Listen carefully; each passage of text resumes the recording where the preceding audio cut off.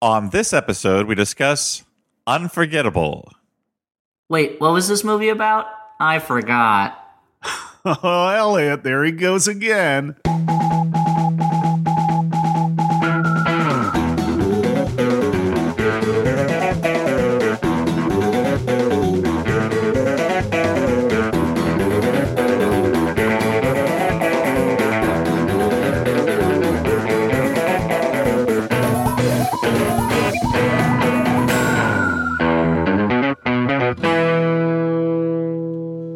Everyone, and welcome to the Flophouse. I'm Dan McCoy.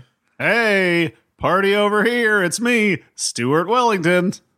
And I'm Elliot Kalin from what sounds like the bottom of a well. Hey, everybody. Elliot's recording in a different room than he normally does, and he's very concerned about it. The bottom of a well. Oh, okay. I found an ancient Roman cistern in my backyard, and I decided to climb on in there and turn it into a recording studio. Yeah, you're like a real Lara Croft. Lara? Oh, yeah. Lara? I don't remember. It's pronounced Larry Croft. Oh, no. Not that they again. wanted a boy. Yeah, Oh. Larry Croft, Hollywood. tomb buyer. he's just a realtor? Is that what you're saying? Yeah, he buys and sells tombs. He's in the tomb real estate business. Because here's the thing about tombs, Dan. People are dying to get in. Okay. Ugh. I'm a dad. So when you become a dad at the hospital, they go down a list of the types of jokes you can't tell anymore, and they're like, funny jokes, can't tell them anymore. Witty jokes, no. Relevant jokes, no. And I'm like, well, what kind of jokes can I tell? And they said, hold on to your hat. All the bad jokes. And I was like, all of them? And they said, and they give you a book called 1001 Terrible Jokes for Dads. And I've just been memorizing that stuff, you know? Now, what about dirty jokes? Like, I guess you can tell them quietly to like someone's uncle in the corner of a adult party. Yeah, you have to make sure your kid is far enough away that they don't think you're talking to them, but close enough that they can overhear it. Right.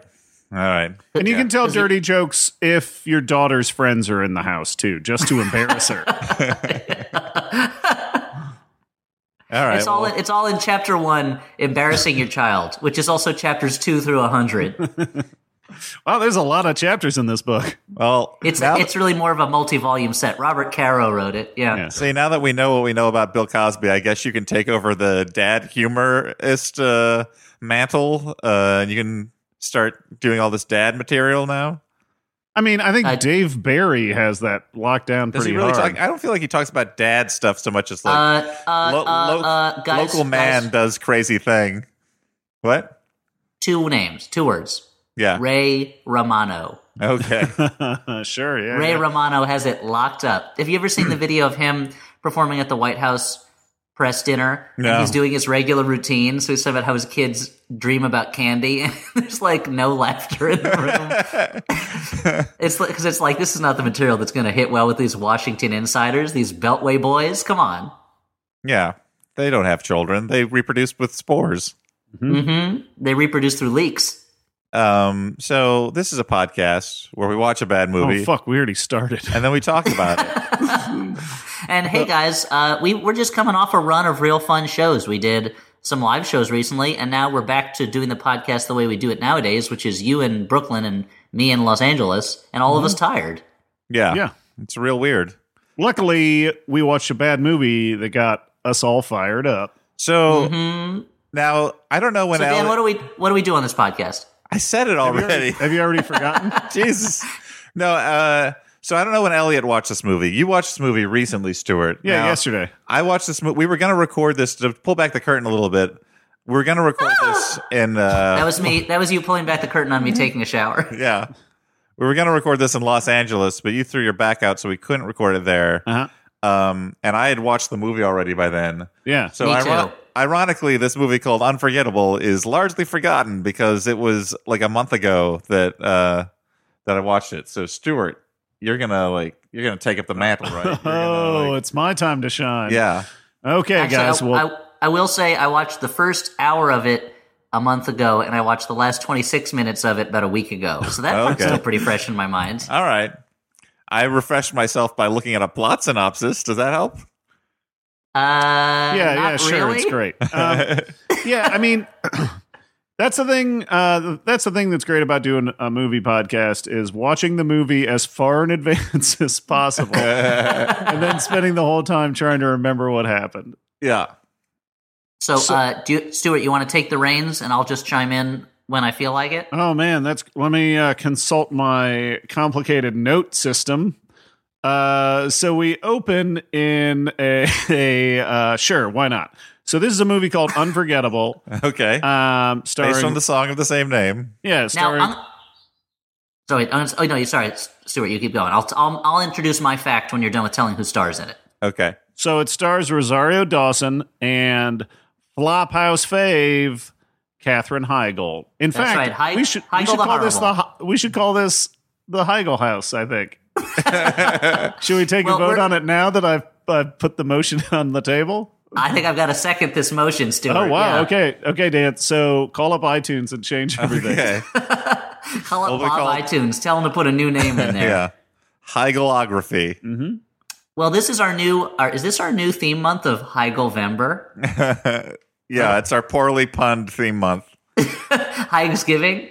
Yeah. I was going to say about this movie that I didn't realize till after I watched it, and I was looking up. This was directed by a woman named Denise DeNovi, who produced a ton of movies. Yeah. Like, she produced Heathers, she produced a ton of Tim Burton's movies. Like, she knows movies. So, and this was her directorial debut.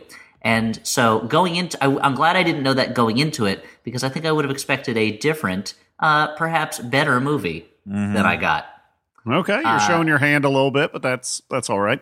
So I'm saying there's powerhouse people behind this, so we're punching up. So it's okay to say terrible things. Dan, go for it. Say something terrible.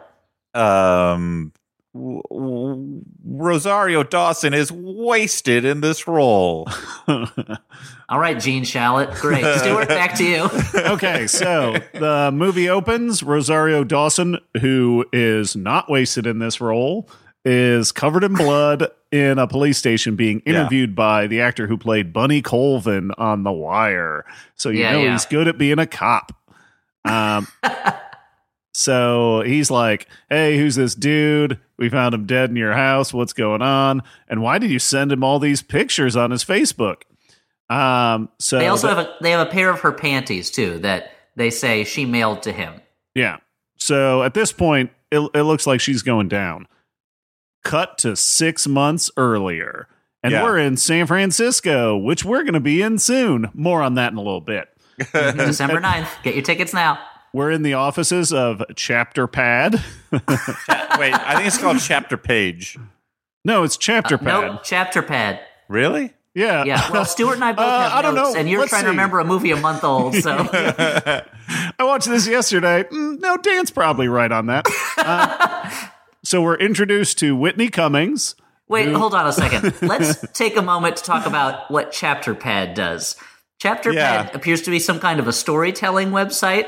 Yeah. And what that means is never totally clear if it's fiction or nonfiction, and whether Rosario Dawson is a writer or an editor or what. Yeah, I had a problem with this because I immediately assumed, like, okay, Chapter Pad is probably just like a blogging site, like a place where people can upload whatever stories they want to upload, and like that makes sense kind of as like a thing that could maybe make some money. But then later on, Rosario Dawson is like has to edit a story that someone submitted. So then I'm like, okay, well, is this like a literary magazine? Because there's no way this startup works as that. And then later on after that, Whitney Cummings is like, Rosario, you got to get in that story that you promised us. It's like, wait, you're a writer for the site now too? Like, I don't understand what's going on in this internet company. It doesn't make a lot of sense. It's almost. Let me explain, guys. Oh, what were you going to say, Stuart?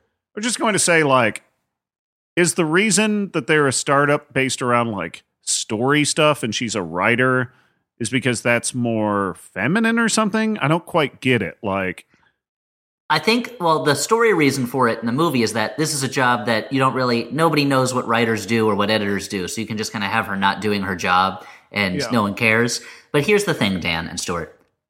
Chapter Pad is disrupting the way we read stories. Oh, okay. By bringing together the internet and a lack of those gatekeepers who are keeping you from reading the hottest, hardest, hardcore erotica written by amateurs around. You wouldn't know it from their squeaky clean offices or the fact that it seems to be almost entirely staffed by women, which, to be honest, is fairly accurate to the publishing industry. But Chapter Pad said, hey, who says Moby Dick can't have hardcore sex scenes in it? Who says that A Tale of Two Cities can't now be a bondage story? Because that's what Chapter Pad does. It takes the great works of literature, puts them in the hands of fan fiction amateurs, and turns them into the 50 Shades of Greys of tomorrow, and you can read it on your phone with the Chapter Pad app. Hi, everybody. I'm Elliot Kalin for the Chapter Pad app. Have you ever been on a bus or waiting for a meeting, and you've wanted to read a version of Dante's Inferno that's lighter on the Catholic theology and heavier on the sex? Have you ever been in public and wanted to get a boner? All the time, guys. I'm Elliot Kalin for publicboners.com. Publicboners.com is your place for things that you can look at in public safely, but it'll still give you a boner. Well, it depends on what you're turned on by. Are you turned on by maps of countries you've never been to? In that case, publicboner.com is the place for you. It's mainly public domain maps of places I assume you haven't been to. But Chapter Pad, it's disruptive. It's disrupting the way we read. It's disrupting the way we think.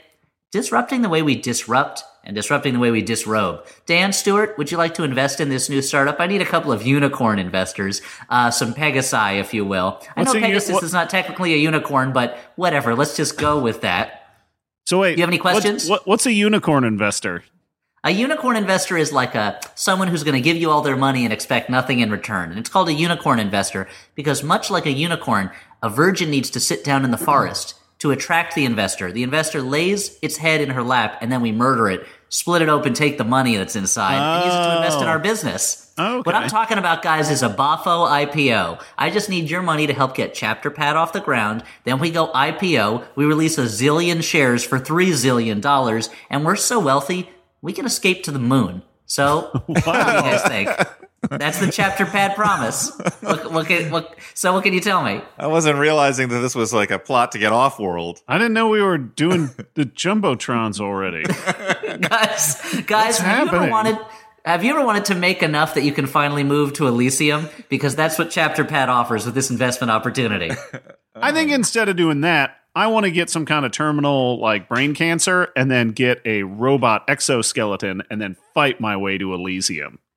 Sure, that's the traditional way to get to Elysium, sure, but I'm offering a shortcut. Invest in Chapter Pad, help people read public domain fan fiction sex versions of the classic works of literature, and we all win. That's Elliot Kalin for publicboner.com Chapter Pad. Dan, you got a lot of money, right? You're always bragging about it. Yeah, that's the key personality trait that, I mean, the people that, I don't need to tell you, the listener, you've been listening to 240 some episodes now, that you know that I am rich Uncle Pennybags from No, Monopoly, but you're always bragging about it off air. You're always like, those rubes that listen to our podcast don't know that I'm swimming in the bucks. Dan actually has a solid gold handkerchief. And gold doesn't absorb mucus, so he just blows his nose into it and then throws it away. It is ineffective. It is poorly designed. If it absorbed the mucus, he'd hold on to it for future generations. And if Dan, when he throws it away, if he hits a homeless person in the head with it, he goes, ka-ching, bonus points. Look, I'm doing a homeless person a favor. They can sell that gold handkerchief for big bucks. Boffo bucks. Yeah, that's maybe I should get them to invest in Chapter Pad. So anyway, they work at Chapter Pad, a storytelling website, and they give Rosario Dawson a birthday party thrown by her friend slash boss. It was a going away party. Oh no, you're right. It's a going away party from her friend slash boss Whitney Cummings, and Whitney Cummings gets her a hat as a birthday present. It's a going away present. They really spend a lot of time talking about that hat. Creator of Two Broke Girls, Whitney Cummings. Yeah. Talk about someone should get into invest in something. Like she's got the money. So she gives her a hat, which is awesome because Rosario Dawson loves hats. Yeah. And then and the way they're talking, you realize that she's leaving San Francisco to marry a man, marry a fella, and that she had just come out of a bad relationship? An abusive. She was the victim of domestic abuse with her ex-boyfriend, and now she's leaving all that behind. She's going to Southern California, and she just drives there. And at a certain point in the opening credits driving trip, her suitcases open up and all her clothes fall out while she's driving. Yep. And you just have to assume she never gets those again. It's a weirdly Muppet moment in this otherwise very serious, love triangle thriller. At that point, that is the butterfly shedding its chrysalis and moving on. I also like that. I also like that the street that she drives away from in San Francisco that she was living on is Cervantes Street. Guys, do you get it? Named after Cervantes from the Soul Calibur video game. Oh, okay. I was wondering where you're going with that. It was just like, this really is a modern day Don Quixote story. I don't know. I don't know anything about that, but Soul Calibur, what a game, dude! 3D it's a modern fighting? Day Soul Calibur story. So, and also one other thing in the opening credits is you get that moment where there's an executive producer credit for Steven Mnuchin. Secretary of the Treasury, who's a real piece of garbage. So that's a nice moment when you're like, oh, when I rented this on iTunes, he got a penny from it. I don't like that. Yeah, I don't like that at all. Oh man, so that's basically where my notes end. No. Okay, well I'll take over from here then if you want me to. You can take over. I'll jump in. Okay, we cut to Katherine Heigl is putting on makeup. God, I love this part. She is allowing her daughter to put on a drop of her perfume, and then she says, "Now you're perfect, just like mommy." What a great introduction. She's and so she's the ex-wife of Rosario Dawson's fiance, and she's being kind of polite, but the music tells us she's very creepy. She's very controlling. She's a real robo lady, real Stepford ex-wife. She's an ice queen stereotype, basically. Yeah, and not the fun type of ice queen like in Frozen, where she has ice powers and sings songs about letting it go. She never sings a song, and she does not have ice powers, except the power to freeze Rosario Dawson with fear. Give audiences the chills. Yes, Dan? What? Now you say let it go. What is it?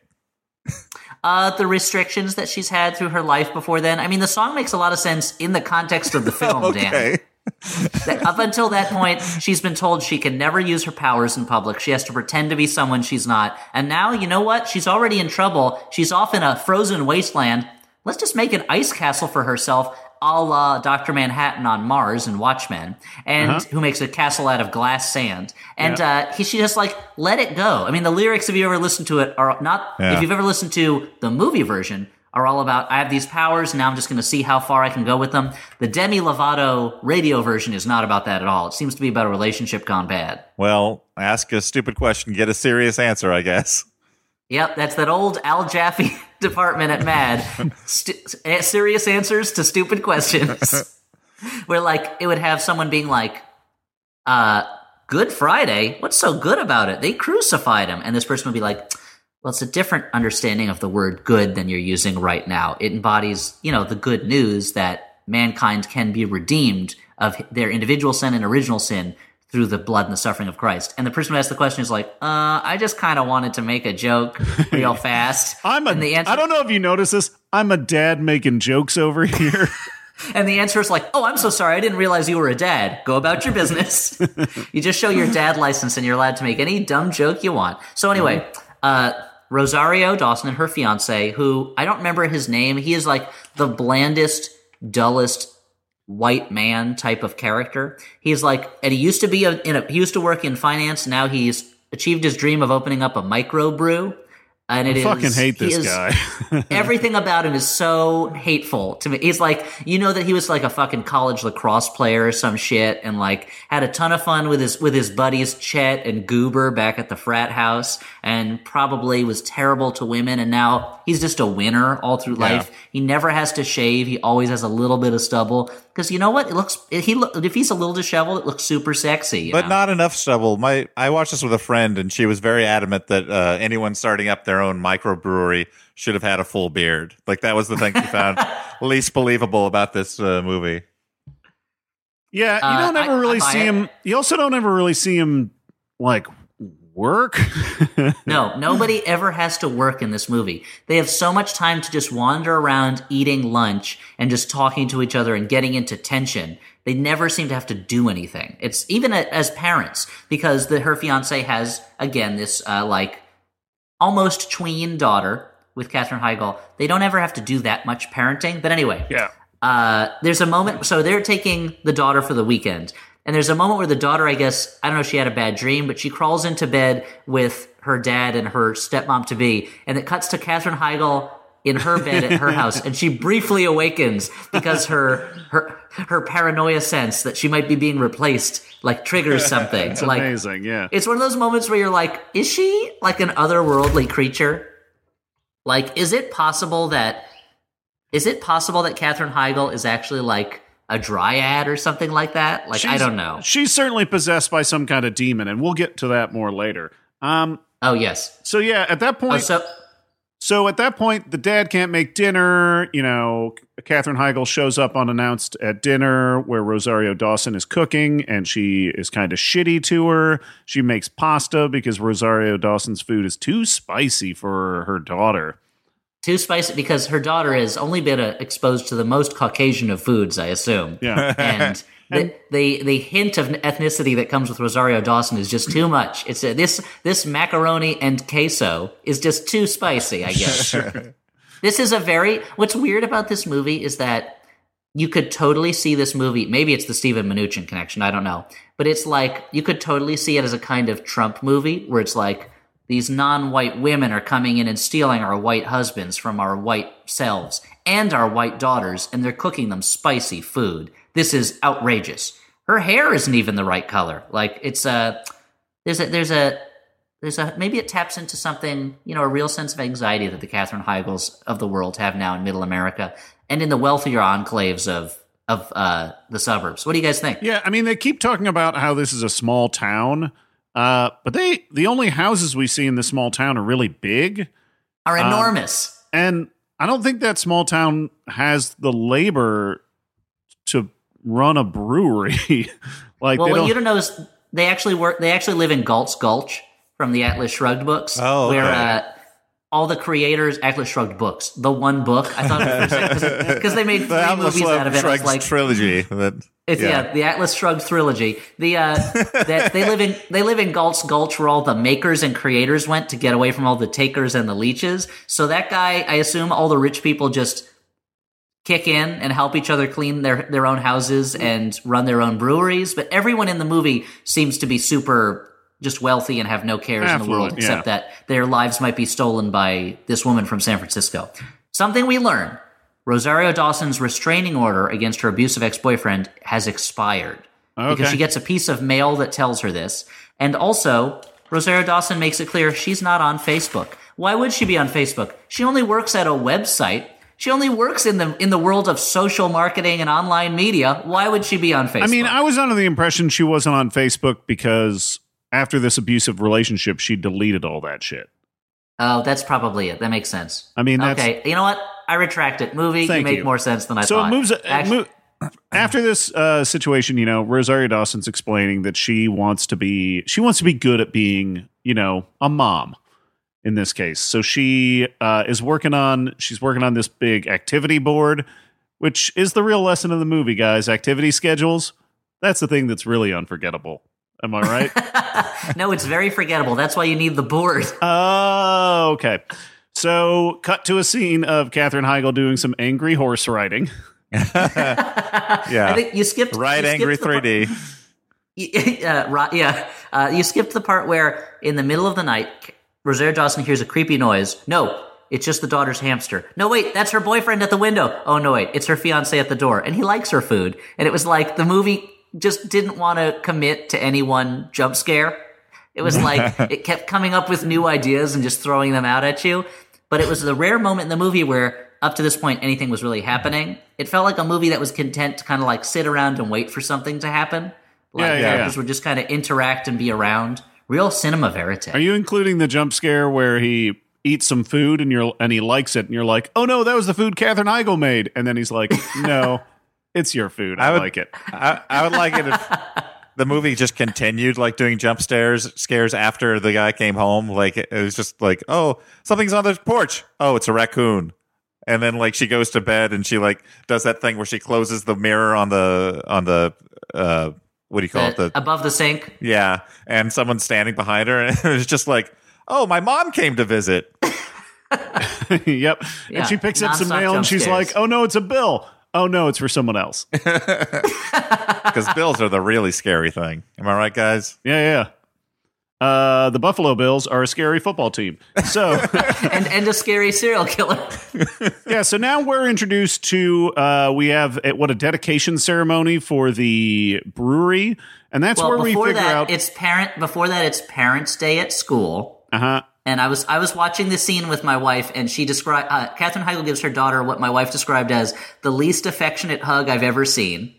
And Heigl sees them all like leaving without her. And it was at this point that I was kind of curious as to why Katherine Heigl didn't get to spend any time with her daughter. But we learn why later. The brewery is opening. Stu, what happens? Yeah, I don't know. That's where you're introduced to what this guy does for a living. And I just don't like this guy, man. And we're also introduced to the idea that Katherine Heigl, I guess, is still a partner. I'm assuming she owns part of the brewery. They make jokes about how she won't even drink beer. And she takes the microphone at the ceremony and says she wasn't thrilled that he was chasing his beer dream, but she wishes him the best. And it's very clear from her tone that she does not wish him the best. And she's also wearing the white dress that Rosario Dawson had tried on earlier that day to be a possible wedding dress. Rosario Dawson stopped at Katherine Heigl's favorite dress shop and tried on some dresses. She bought one, but she didn't buy that white dress. And I should mention, we know that Katherine Heigl wishes only the worst for everybody and is a bad person because, as you mentioned, we saw her intensely riding a horse. And for some reason that I can't quite understand, a woman riding a horse in the movies has become shorthand for she's a bitch. Like if a woman is in jodhpurs and a riding cap and is jumping a horse over some hurdles, it's like, oh damn, she must be a total she's a total shrew. Why else would she be interested in communing with this animal for a moment? That's how I felt when I'd watch Mad Men, and I'm like, I get why Don Draper's such an asshole to people. Yeah, because he's got to come home to this horse riding lady. It's true though. Like I assume that the shorthand here is like, oh, she's a rich person, like she's from the upper classes. Like that's what most horse riders are in culture. I mean, like not really, probably, but I mean, it takes a lot of money to have a horse. In what, like Western culture, right? In Western culture, not like Wild West, but like in I was like, what? I'm assuming there's cultures where like everybody rides horses. Yeah, there's and also sometimes a woman is just riding a horse off a diving board because wild hearts can't be broken. You know, and she's not a bitch at all. But I feel like especially I think it's more of an East Coast thing where people cannot afford to ride horses unless they're wealthy. Yeah, and it's like, she's riding a horse. Either she's a real jerk, or she's like the prim daughter of a rich man, and some scruffy guy from the streets is going to have to teach her the ropes of life. And it's how she's dressed. If she was wearing like a fucking flannel shirt and just some jeans, people would be all about it, right? People would be like, oh, yeah. Then you just assume she's going to go host her own HGTV show where she's doing all the construction herself with her oaf of a husband. Mm-hmm. I want to say... that'd be called That Don't Impress Me Much, right? Yeah. Dan, you assume? No, I want to say... Which is a mistake, because when you assume... Oof. Well, you assumed that I said assume because I said I want to say, which sounds kind of like assume, but not really. I misheard. Okay, I'll save my dad joke for later. Dan, you wanted to say? Dan, as Dave Matthews once said, what would you say? I would say that even though she's being coded very obviously as being a villainous shrew woman... Mm-hmm. I had a lot of sympathy for Katherine Heigl early in the movie because she's being replaced by a new woman in her old life. She's seeing her daughter, look to this new mother figure, and I thought and a woman with. I mean, Rosario Dawson is rightfully so. She has a mysterious past. Like she's not super comfortable sharing all that information with other people. And if you're trusting this person to basically be a big part of your child's life, I could see being nervous about it. And I sort of enjoyed that the movie spent a little time sort of giving this villainous character a little depth. Yeah. Like, a reason to think of her as minimal, I agree with Dan. She is. This is the kind of movie where a mother sings Alouetta to her daughter, and it's presented as a chilling moment. Just like, oh, this should haunt your dreams till the end of your days. Is that more like upper class coding? It's just like, oh, this woman knows French. She's no good. I think so. Yeah, but I would. Yeah, she's this new woman's coming into her life that she doesn't really know, is going to be taking care of her daughter. And this woman, Rosario Dawson's from San Francisco. Best case scenario, she's a Full House. Worst case scenario, she's a Zodiac killer. Yeah. I mean, come on. So this this party goes on. Rosario Dawson is dancing with her fiance and Katherine Heigl, but she left her phone sitting on a table, which is crazy. Why are you doing Rosario Dawson did. Yeah. And she's receiving text messages from, I'm assuming, Whitney Cummings. And the whole since no other human being has been established in the world in this movie, you have to assume it's Whitney Cummings. Yeah. And she, of course, is getting the text messages, and the whole text is popping up on the screen, which is crazy. Why you be doing that? Why don't you fix your phone, dude? Fix your phone. So Katherine Heigl sees these texts and realizes, oh my God, they're engaged. They're going to get married. So she steals the phone and has angry sex with one of the guys who works there. Yeah, some dude. With a stranger in a car in the rain. Yeah. Mm-hmm. And then she lets him out she's having used and abused him. She lets him out in the rain, refuses to drive him anywhere, and speeds off. She dismounts, then goes, go, now. Yeah. And it's raining very hard for Southern California. I'll just say that right there. Mm-hmm. It's one of the rare sex monsoons that we have. When someone has angry sex in a car, huge rains. It does terrible damage to property. I don't know if you saw in the credits, but they snuck a little Easter egg in there for real fans. That character's name. Real fans of what? Unforgettable. Yeah, the character's name is for the forget-aheads. Yeah, the character's name is Horace, which sounds a lot like horse, because she rides them when angry. I just made all that up. Wait, so his name is not Horace? I don't know. It was a joke. Come on, laugh a little. Live it up. I thought you were positing some sort of unforgettable Louis C.K. cinematic universe where that's Horace from Horace and Pete. Uh-huh. Louis C.K.'s sadness show. Yeah. And Unforgettable, just as funny as Horace and Pete. Or he's Mickey's friend, Horace Horsefeather. The horse character. I thought his name was Horace Horsecollar. I think it's Horsefeather, but we can look it up later.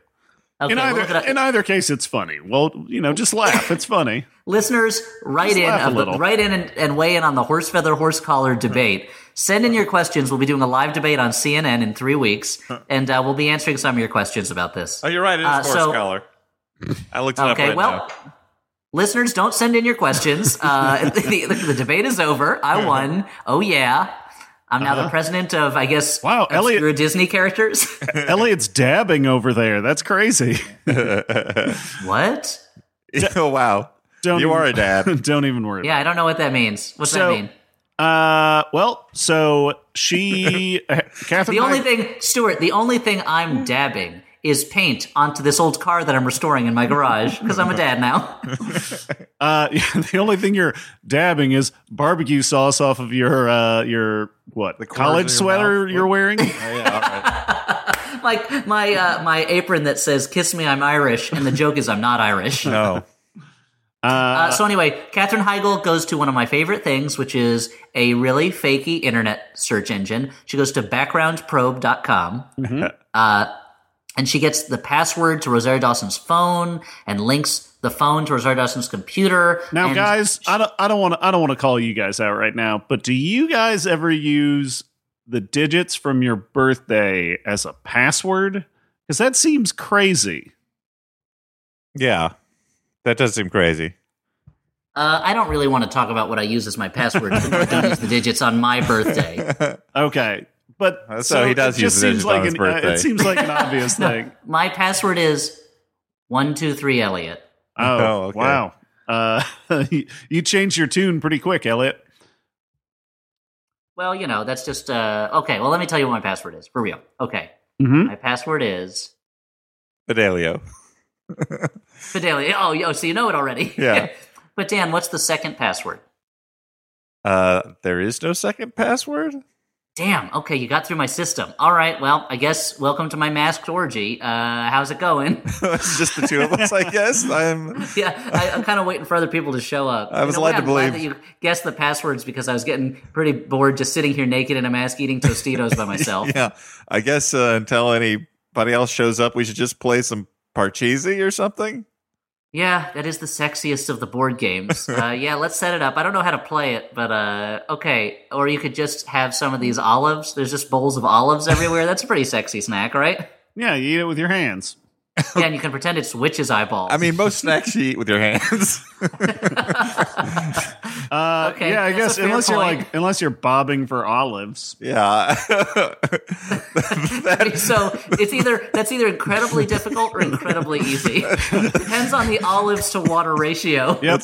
The brine really gets in your eyes. The traditional summertime Tuscan game, bobbing for olives. Now, the hard part, too, is when you're bobbing for the olives, your mask keeps slipping off. So everyone learns your identity at this secret elitist orgy. Mm-hmm.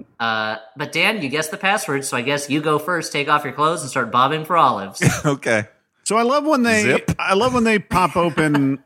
I love it when they pop open Rosario Dawson's phone.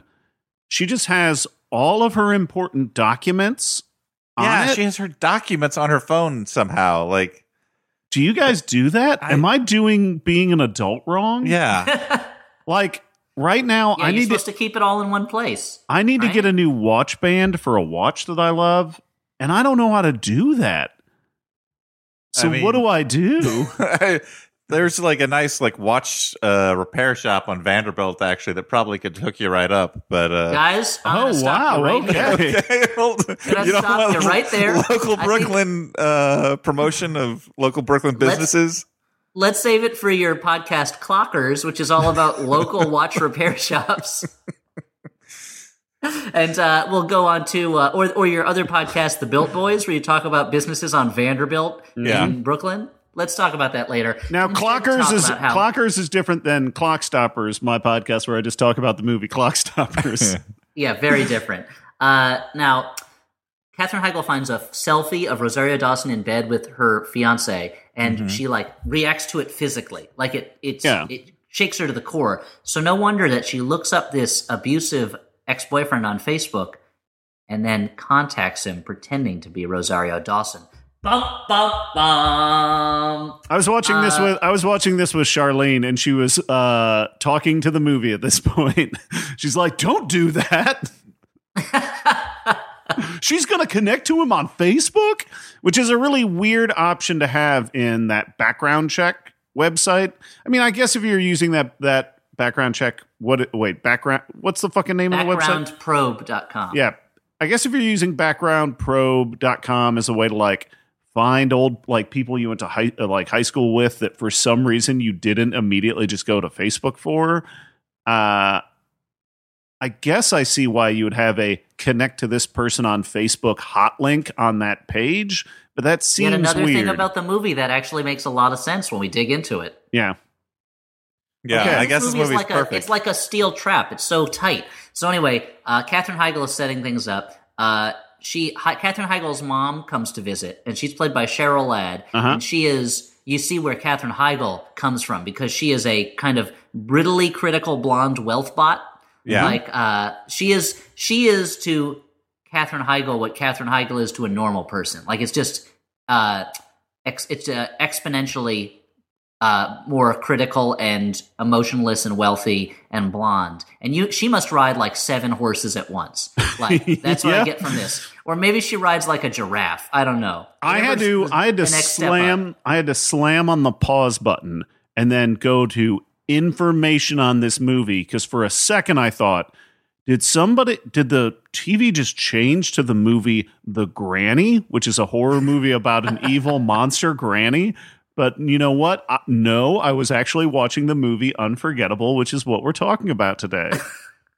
Fascinating tale. Glad you spun that yarn for us. So her mom Katherine Heigl says, "I think I'm going to have to get a job." And her mom's like, "No, you don't. you should just get a new David. You ruined your last marriage. You have to get a new one. And Katherine Heigl sadly watches her wedding video as she overhears her mother criticizing her daughter. And it's like, and it's another moment where you're like, oh, okay, now I kind of sympathize with Katherine Heigl. Like, she wasn't born a monster. She was made a monster. This is, you know what? I have sympathy for this devil. Hoo, hoo, hoo, hoo. Oh, wow. Getting the songs out up front. I love it. Rosario Dawson meets with some of her fiance's friends, and they all talk about how they like coming over to the house now that Katherine Heigl doesn't live there, because before, when they would come over, they'd always have to be walking on eggshells. What? This is a... What's the music parody of? It's a parody of Walking in Memphis. Memphis. Because I would have gone to Walking on Broken Glass. But I guess you went to that's not song. It's not my range. Dan, what song about walking would you have used? Unlike when you sang it, where you were pitch perfect on that. Perfect pitch. Because you also could have gone, I'm walking on eggshells. Whoa. Yeah. And don't it feel bad? Yep. That's just a good song. Or like, you could I go out walking on some eggshells after midnight. No, wait, but when guys. I go to Heigl's house. Guys, but I'm walking on eggshells. Wait, what? Is that your That's Walking in Memphis again, too. Okay, you know what? I don't recognize the song once. Shame on you. Don't recognize the song twice. Shame on me. That's on us. Oh, man. Walk okay. like you're on eggshells. That's the There's a lot of walking songs. I guess we do it a lot, Dan? As a human being. It's a common human experience. Yeah. So we now cut to a scene where Dan's like, there's a lot of songs about love. Why is that? I mean, we don't sing a lot of songs about breathing, other than the air that I breathe. And every breath you take. Okay, that's true. And what's that? What, Breathe by Pink Floyd?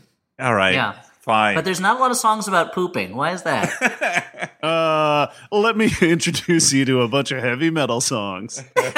There is a YouTube video where a little girl sings a parody of Let It Go called Let Me Poop. And there's a new verse for every verse. Like, she really goes all out with it. So if you want to hear a song about poop, that's one. Anyway, so what is this when we learn that Katherine Heigl actually cheated on her husband David, and that's why the marriage broke up? Yeah, it's somewhere around here. Is that where when they go to that Mexican restaurant that is very well appointed? Oh, maybe that's earlier. Yeah, I can't remember. Yeah, Katherine Heigl has lunch with Rosario Dawson at a Mexican restaurant where I think they both just have like green salads. And it's trying to mend bridges. And by green salads, you mean a ton of margaritas, baby. Yeah. Yeah, where they are ladies buying expensive dresses in the middle of the day with nothing to do. And I couldn't take my eyes off of the statues in this restaurant. Like, there's all these sombreros and like sleepy guys wearing sombrero statues in the restaurant. It's really great. So it's called PJ Racist, is what you're saying? Yeah, I mean, I don't know. It's in Southern California. Isn't there a lot of great Mexican food in Southern California? Yeah, I'm sure. There is. They tend not to have sleepy sombrero statues in the restaurants, though. Yeah. Just I know I've only been here for a few months. Maybe I haven't been to most of the restaurants. I mean, this seems like a pretty affluent white town. Like, I feel like most of their restaurants are racist caricatures. I have to assume this is my backstory for that restaurant. Much like David, the fiance, quit his job to open a brewery. There was some young stockbroker who, now he's not young anymore. Now he's approaching 40, or he's in his early 40s. He's like, I always wanted to open a Mexican restaurant. But he doesn't know anything about Mexico or Mexican food, so he fills it full of sombreros, and they just serve like hot dogs and salads. But they call it Mexican food because you can have a margarita with it. Yeah. Technically, if they get taken to kids' court, they can prove it. It's called, the name of it is Jose Tequila Shots, and that's the Mexican restaurant in town. So around this time, we're introduced to the idea that Rosario Dawson is obviously freaking out. She's missing her engagement ring. She's getting a lot of anonymous phone calls, and her engagement ring is missing. And we also see a mysterious begloved person steal into the home while Rosario Dawson's about to take a bath. In the middle of the day. I don't know what her lifestyle's like, dude. Sometimes you just need a bath. She's super stressed, and she's super stressed out. She almost goes back to smoking cigarettes, which is a sign of being stressed out. Haven't you taken a shower in the middle of the day? You know, where you're just like the morning has gotten away from you. You're like you're just like slobbing around the house, you know? I guess so. So here's the setup. Dan was making slobbing around the house. Dan was eating a big bowl of chili and got all over himself. And he's like, I can't go out tonight covered in chili. I might as well take a shower. Okay, fair point. Yeah, because he got it all in his hair. He was also I'm naked. a real chili boy. Yeah. Is that Dan? That's the dating type that you are, that you list on dating websites. I'm a real chili boy looking for single woman. Yeah. I'm spicy and messy. I'm a real chili boy. Mm-hmm. Looking for somebody who can sop me up. Oh, gross. So okay, pretty gross. So Rosario Dawson almost smokes cigarettes, but we also see cut to Katherine Heigl when she's in her like evil lair using the computer, and she's vaping it up because she's a bad guy, or she's just really fancy and refined, right? Is that what vape is code for? Yes. It's code for fancy and refined, like Jabba the Hutt, the original vapor. Sure. I would like to think that like there's pot in there, and like she's secretly like a pothead. I mean, maybe it's the SoCal lifestyle. Yeah, sure. But you'd think she wouldn't be so uptight. Yeah, no, but she was a constant pothead. That's the thing. Like she just keeps getting the kind of pot that gives you a lot of anxiety. Mm-hmm. Like she's got a really bad Bizarro pot, the kind of pot that they grow on Bizarro World. So is this when we have the that montage, the weird sex montage where Rosario Dawson has sex with her fiance in a ladies' room? That's a little bit later. We'll quickly get to that. Rosario Dawson is bonding more and more with her future stepdaughter. She's having nightmares about her abusive ex-boyfriend. Mm-hmm. That scene where she was going to have a bath, it ends with her finding flowers from a mysterious stranger on the front door, and she has a very hostile interaction with Katherine Heigl, who just stops by to drop off some mail. Also, unmotivated body double butt alert in that scene too. What, do you check that out on Mr. Skin? No, I remember it from the fucking movie. I watched the movie Unforgettable, and I noted the unmotivated body double butt shot. Okay, how do you know it wasn't how do you know it wasn't Rosario Dawson is not going to get naked for Unforgettable. Okay. She did for that Danny Boyle movie, right? Yeah, but Danny Boyle is Danny Boyle. Wow, harsh critique of Danny Boyle from Elliot. So anyway, Katherine Heigl spends forever making a fake Rosario Dawson Facebook page and chatting with the abusive ex-boyfriend, really getting him turned on, sending her coy Rosario Dawson pictures she stole from her phone. I was kind of hoping it would turn into like a weird episode of that show Catfish at this point. That's when they have their lunch at the Mexican restaurant. Katherine Heigl says, I had an affair that ruined the marriage. I have in my notes here, they have huge drinks. Mm-hmm. And Katherine Heigl says, the problem is that David, her ex-husband and Rosario Dawson's fiancé, is sexually insatiable. I thought we might get back together, but we didn't. And he just always needs sex. And she goes home, and Katherine Heigl goes home and mails a pair of Rosario Dawson's underpants to the abusive ex-boyfriend. And a key to the house. Yes. Rosario Dawson is under such stress right now that at the local carnival, she loses the daughter for a split second. She turns her back thinking she's being followed. The daughter has run off. And this is, to be honest, if I entrusted my son to somebody and I showed up, I was like, where's Sammy? And they're like, I lost him. I would be fucking pissed. Like, I'd be so mad. But David starts doubting Rosario Dawson's sanity. Like, he just doesn't know much about her past. He's keep lost in mind his that daughter once. This is a carnival where every person is either covered in face paint or wearing a hat. So, like, yeah, it's like some kind of nightmare hellscape. Yeah, it's a basic carnival. Yeah, it's all terrifying. Rosario Dawson and Katherine Heigl have a fight over the daughter while Katherine Heigl is forcing the daughter to ride a horse. She's trying to force her into that mean Ice Queen lifestyle. The daughter just doesn't want it. The daughter chooses Rosario Dawson in front of the grandma, shaming Katherine Heigl particularly. And it's like, oh, damn, now it's going to get really bad. Here is when we've caught up to the scene Stuart was talking about. It's an investment dinner with investors of the brewery. Yeah. And Rosario Dawson seems to go into a fugue state, obsessing over Katherine Heigl's former sex life. And she pulls her fiancé into a bathroom, and they have incredibly intense sex that neither of them seem to enjoy very much. No. They're just smashing furniture over and stuff, slamming into walls, and the looks on their faces are like both of them thinks the other one wants to do this, but neither of them want to, so they just look really grim and upset the whole time. It's terrible. And this is intercut with shots of Katherine Heigl having chat sex with... It's called cyber sex. Sorry. She's cybering with the ex-boyfriend. So she's cybering with the ex-boyfriend. While pretending to be Rosario Dawson. The abusive boyfriend while pretending to be Rosario Dawson while pleasuring herself. It's just a whole sad scene, which was made more enjoyable by watching it with my wife, who kept complaining that you don't get to see the guy's butt. Here's the thing about this scene. This movie up till this point is kind of halfway dull, halfway has potential to be a crazy movie. And I feel like it's this scene where the movie is just like, fuck it, we're going all the way. This is a crazy movie. Yeah. And you have this like double terrible sex scene where Rosario Dawson and her husband are engaging in this grim, unenjoyable bathroom tryst where they're like tearing at each other. It's almost like they both hope that they're going to wake up from this at any moment. It's just going to be a terrible dream that they had. Yeah. And Katherine Heigl is basically doing what happens in Showtime TV shows, like the show or Cinemax TV shows. The movie's just like, you know what? Why are we hiding anymore? Let's just be a crazy movie. Guys, let's stop pretending. We're crazy. Let's just be crazy. Yeah. But a crazy movie that's unwilling to show this fellow's bottom. Hey, it's crazy, but that doesn't mean it has to be vulgar. It's a double standard, man. They showed Rosario Dawson's butt. Come on. You said it was a double, Dan. I'm using shorthand, Elliot.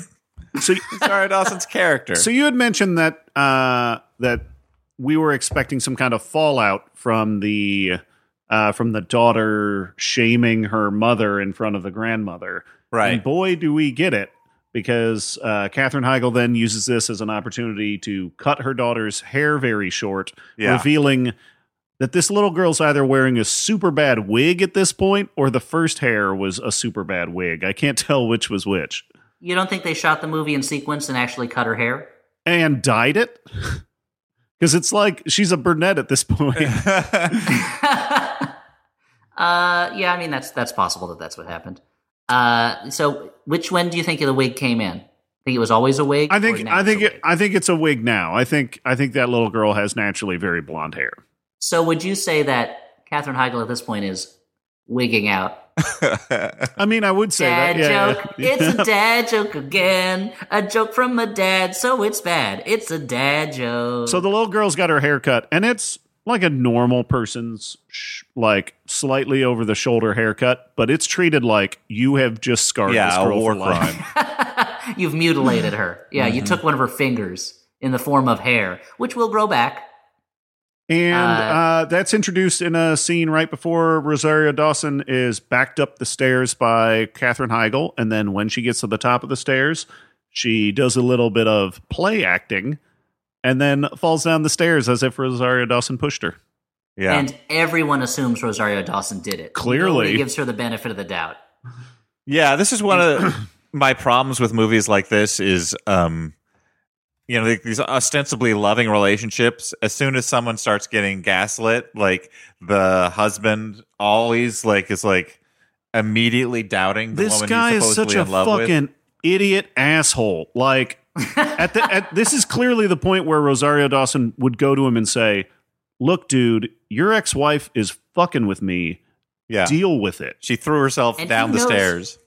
He knows his ex-wife is crazy. He doesn't he knows that this, that's the thing. Does he? Like, he's such an oblivious fucking moron that he is like, I don't want to get political again, but this guy is like the movie embodiment of white male privilege, where he just kind of hovers through life and does whatever he wants. Never the fact that he has a daughter and his fiance comes in from San Francisco and he immediately is like, take care of my kid. I got to go do some shit. Like, that's crazy.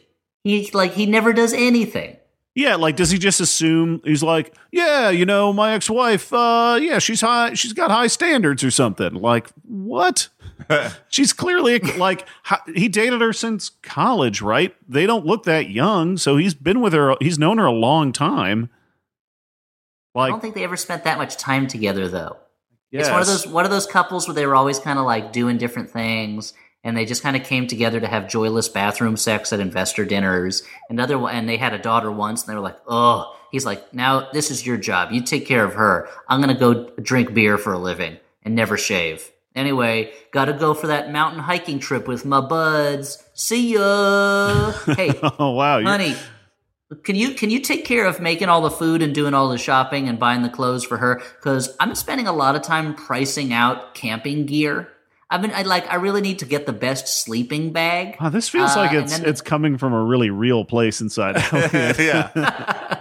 It's a heretofore untapped well of Elliot, bitterness on Elliot part. You can go camping if you want. You know? It's fine. Okay. It doesn't make you a bad dad, dude. You can go on a camping trip if you want. No, I can't do it because it would make me a bad dad. No, but he seems like the kind of guy who spends a lot of his time talking to his friends about expensive things to buy. Yeah, either watches or suits or like sporting gear, or like he's really into sports, but he likes to talk about the equipment more than anything else. Yeah. Anyway, yeah, he's like a lifestyle brand type guy. He is like a walking lifestyle brand. He like walked right out of a Bonobos suit catalog, or like a GQ, one of those pages where it's like, what's the best type of fountain pen to buy? Something like that. Yeah. He watches Mad Men and he's like, oh, if only those were the days, right? And totally doesn't get what the show is about. Yeah. I like to think of myself as a real Don Draper. What an asshole. Anyway, so he doesn't believe Rosario Dawson, and it's at this point that her voice gets more and more gravelly as the movie goes on, and she gets sadder. Yep. And it's like, you can track where her psyche is by how much vocal fry she's emitting. And this is where she brings in a little bit of reinforcements. Her friend comes down from San Francisco, and they do a little bit of internet hacking, right? That's right. They start hacking the mainframe. Yeah, they ride the Nexus into the Hyperloop. Yep. And so they find, of course, Katherine Heigl's got a couple skeletons in her closet that she skeleton? Has. What's the skeleton of a house? Oh yeah, she burned down. She found out her dad was being unfaithful to her mom, and she burned down her dad's house. But she was a minor, so the records were sealed. Yeah, we got sealed minor records. I feel like sealed records of a minor is now like all-purpose thriller go-to like plot device. Well, it's so easy to look up somebody's background online now. Like, it used to be that you could have a whole thriller, and then at the end it turns out, oh, she spent time in an insane asylum? I never knew that, but now you just find that stuff really easily. So it's got to be sealed records. And while I found this movie's handling of something like this a little bit insensitive. Or seal records. Or seal records, like Kissed by a Rose. Anyway, Dan. I'm glad you made that joke. I don't know what the name of the record was, Kissed by a Rose. I think that was just the song. But I feel like this movie's a little bit insensitive with dealing with a minor who is clearly the product of a bad situation and using that as incriminating evidence against her. Whereas on a show like Crazy Ex-Girlfriend, I still find I still like the way that show handles it, which has some eerily similar plot elements to Unforgettable. Well, I mean, the tone is different, and the Crazy Ex-Girlfriend is the protagonist of that show, even though she's a sociopath. Yeah. And is performed by the very charming Rachel Bloom. And those songs, how many new songs do they have every episode? It's amazing. Yeah. This movie, no songs. Yeah. Stuart Wellington gives this movie 1 star. In his review, he says, his review is 2 words, no songs. Yep. It's no Crazy Ex-Girlfriend, says Stuart Wellington. He gave the movie Xanadu 5 stars. He said lots of songs. Yeah, I'm basically writing movie reviews just so that Amazon movie reviews will retweet me. Now, you wonder, you're like, how she should talk to David, her fiance, about what she's just learned. Clearly, he's on a business trip. He'll deal with this Katherine Heigl situation later. Honey, I know you're being gaslit right now by my ex-wife. I gotta go on this business trip, so I'll see you later. But then Rosario Dawson comes home one day from somewhere, and who does she discover in her house? Her ex-boyfriend. Bum, bum, bum. They have a confrontation. She escapes by stabbing him in the leg. And we know at this point that this guy's going to die. Like, this was in the opening of the movie. Yeah, if we remember the opening of the movie, by this point, I thought it was unforgettable. So I was a little nervous when this character showed up because I was a little nervous that this abusive boyfriend was going to show up and just get accidentally killed by Rosario Dawson, like she had been so gaslit that she just killed him upon seeing him. Yeah. But luckily he's given a chance to be, because that would have sent a fucked up message that this abuser doesn't deserve, whatever happens to him, kind of. But luckily he is a fucking total asshole before he dies. So I don't know. I was just a little nervous that the movie was going to try and say something like, you know who the real monster is, not this abusive boyfriend, but Katherine Heigl.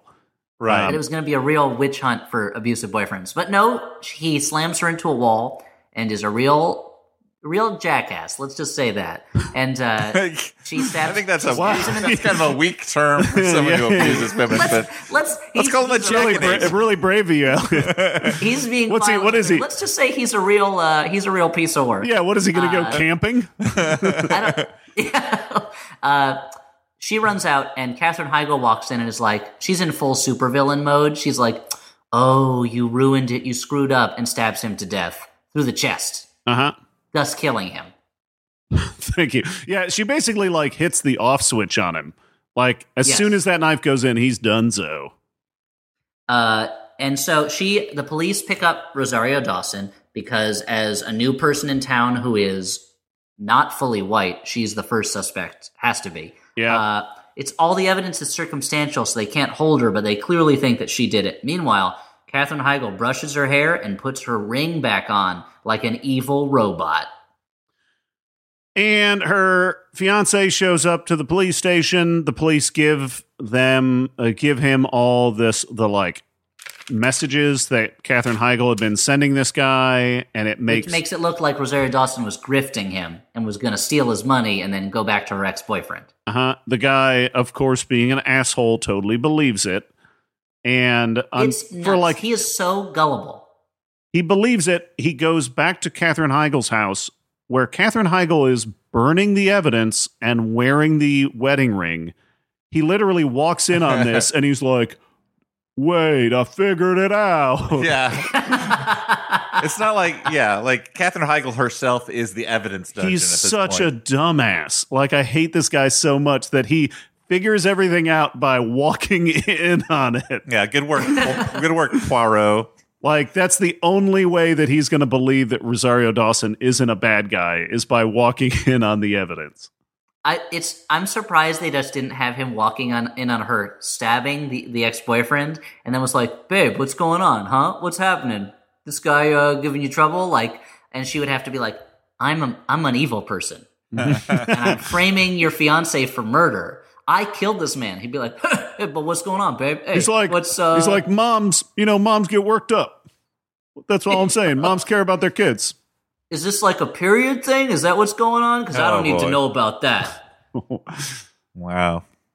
That's the kind of stuff they say. Wow, Elliot's impression of this jerk really got under Dan's skin. I just like even putting that in like the voice of another person like disturbed me. That's the thing about real art, Dan, is sometimes it sounds like Elliot's really cool voice. I don't know. Fuck. Yeah. And art's not just about reconfirming the things you already love, Dan. Art's about challenging you and shaking up the world. Yeah. So anyway, he walks in on her, and Katherine Heigl's like, "Rosario Dawson is stealing my life." And David's like, "I'm out of here." And so Katherine Heigl, what can she do? She hits him in the head with a fire poker and knocks him out. Fucks him up, yeah, dude. He is seriously injured. Like, for a while, I'm worried that this guy's dead. Like, I was like, this movie's... She could have caved his skull in. Yeah. Yeah, because blood's coming out of every part of that head. Yeah. Even the hair follicles, blood's just seeping out of. Yeah. Mm-hmm. Like he's got scurvy or whatever. Yeah. His eyeballs are bleeding. What if it was the case that she actually missed him, but he had scurvy, and it was at that point that he passed out and blood was just coming out of him?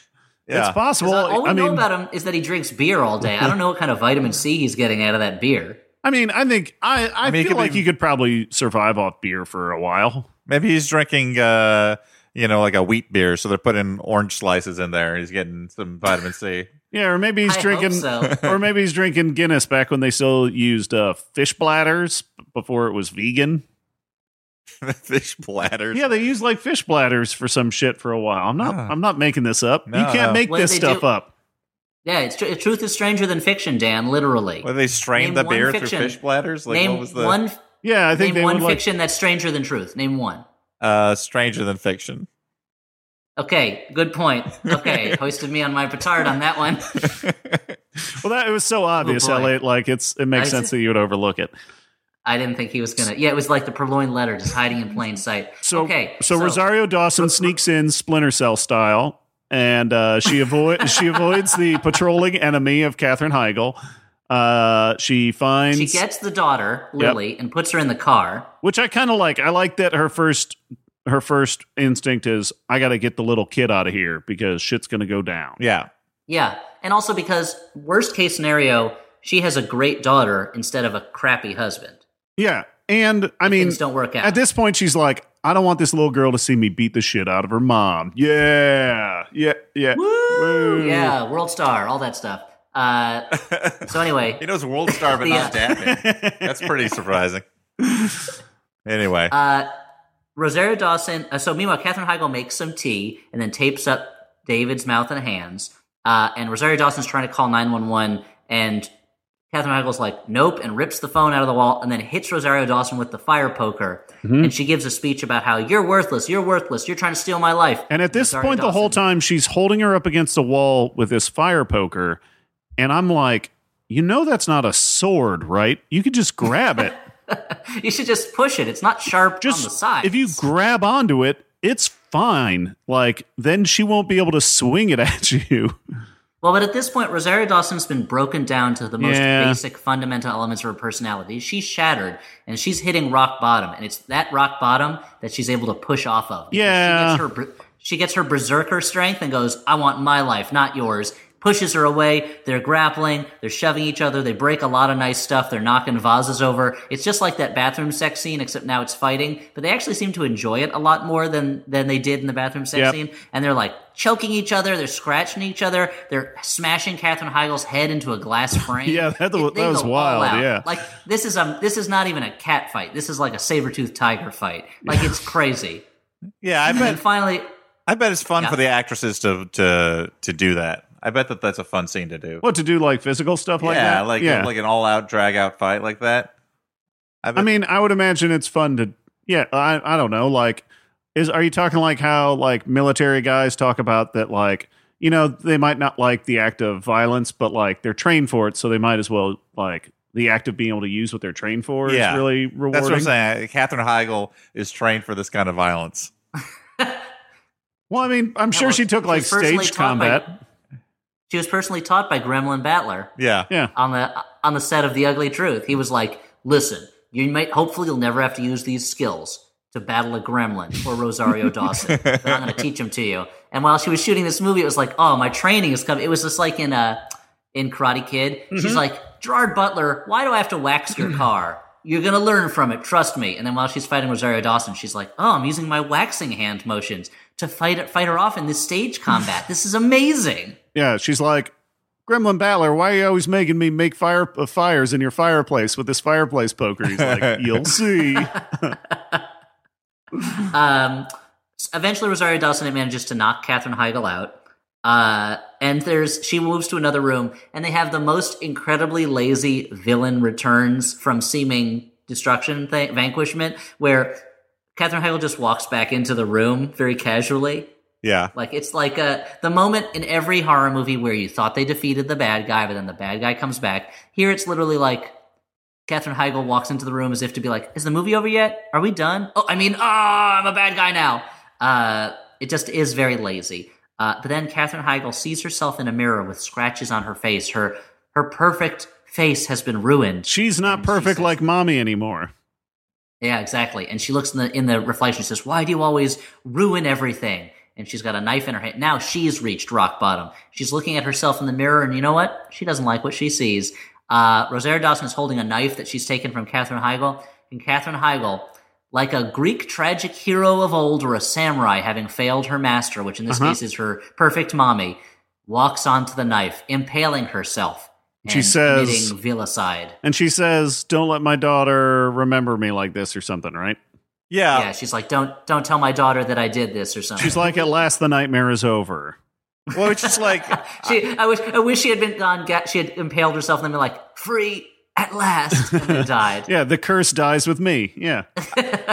I'm not sure how they're going to keep this from the daughter. I mean, the fact that she's like dead of a knife wound from. Oh no, they're going to pull a Weekend at Bernie's, and it's just mommy stopped by, just marionetting her dead body around. But this is also the point of the movie where I'm just like, I was actually getting like legitimately worried about what was happening in the movie because like Katherine Heigl walked onto a knife that Rosario Dawson was holding, and the police already think that Rosario Dawson is a bad guy. So I was like, we don't know what that guy's brain is going to be like. Exactly. I was like, you better pray that guy does not die because he is the only witness that could corroborate your version of events at this point.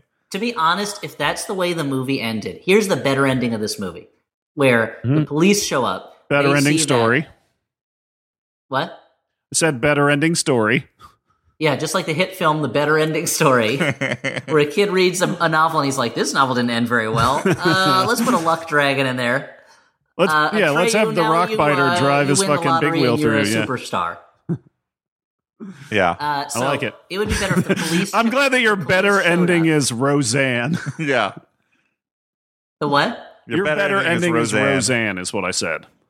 Curse this technology that we're using. So the way it ends is cut to after the wedding. They live in San Francisco now. Everybody's happy. Whitney Cummings brings in donuts, and then Katherine Heigl's mom shows up. And she brought a gift basket too. Yeah, and that's the scary part. She fucking turns to the camera, and her fucking eyes turn into cat's eyes. She turns into what's her name from Pee-wee's Big Adventure? What's the trucker lady's name? Large Marge. Large Marge. How do you not? That's like the easiest. Large Marge is the easiest name to remember. I wanted to say Big Bertha, but I knew that wasn't it. Here's the ending the way it should have ended. The police show up. They see Rosario Dawson's fingerprints on this knife. Rosario Dawson, they think already killed her ex-boyfriend. Rosario Dawson's fingerprints on the fire poker because she was struggling with it. She knows, and they're like, clearly, Katherine Heigl discovered what you wanted, what you were trying to do in destroying this family, and you killed everybody. No, it wasn't me. And she shows up, and they take her away, and then the grandma comes by, takes the girl, and says like, well, I'm going to raise you right from now on. Cut to the sequel, Unforgettable 2, where the grandma's the bad guy. But no, they didn't do that. Instead, they still have a grandma coming by, I guess setting it up for the sequel, Unforgettable 2, Granny's in Town. But everybody's living the life great in San Francisco. So I don't know. Everywhere you look, there's a smile. That's San Francisco. All right. But it's so funny. It's that like the movie is like, it's so funny how the movie was just like, everything's okay, right? No, it's not. And you as the viewer are like, I know it's not okay. Because if it was, the movie would be over. It's just like at the end of Casino Royale where Daniel Craig and his girlfriend are just jet-setting around, and you're like, I know it's going to turn out there's a problem because otherwise the movie would be over. You wouldn't be spending 5 to 10 minutes showing me them having a great time. That's not what movies do. Yeah, it's like at the end of Red Dead Redemption where you're like, I guess I'm just going to go hang out with my family now that I beat all the bad guys. Spoiler alert. I mean, it's an old game, but man, you're like, I guess I'll just teach my son how to go hunting. Nothing bad could ever happen. Yeah. All right. We've gone way, way, way long on this. So let's quickly do. It turns out we didn't forget that much. Yeah. Mm-hmm.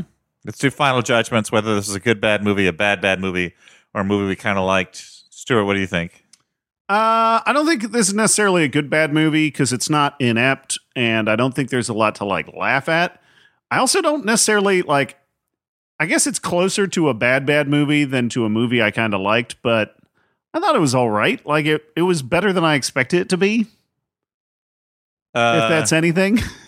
Yeah, like in the grand scheme of things, it wasn't the worst one of these we've watched.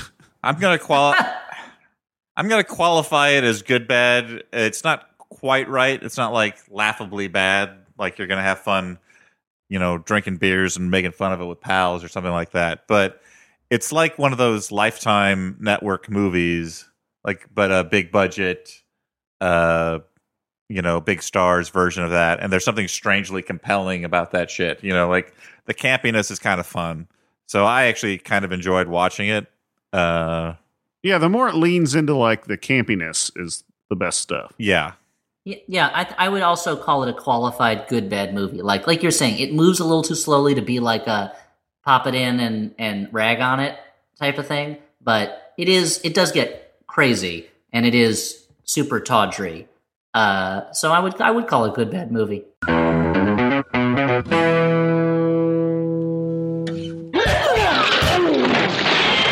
Oh, sorry about that. Just had to dispatch some goons real quick. Hi, I'm April Wolf, lead film critic at LA Weekly, and when I'm not kicking butt, I'm hosting the new Maximum Fun podcast, Switchblade Sisters. Do you love genre films? Do you love female filmmakers? Do you love discussions on craft? If your answer is yes, you'll love Switchblade Sisters. Every episode, I invite one female filmmaker on, and we talk in depth about their fave genre film and how it influenced their own work. So we're talking horror, action, sci-fi, fantasy, bizarro, and exploitation cinema. Mothers, lock up your sons, because the Switchblade Sisters are coming for you.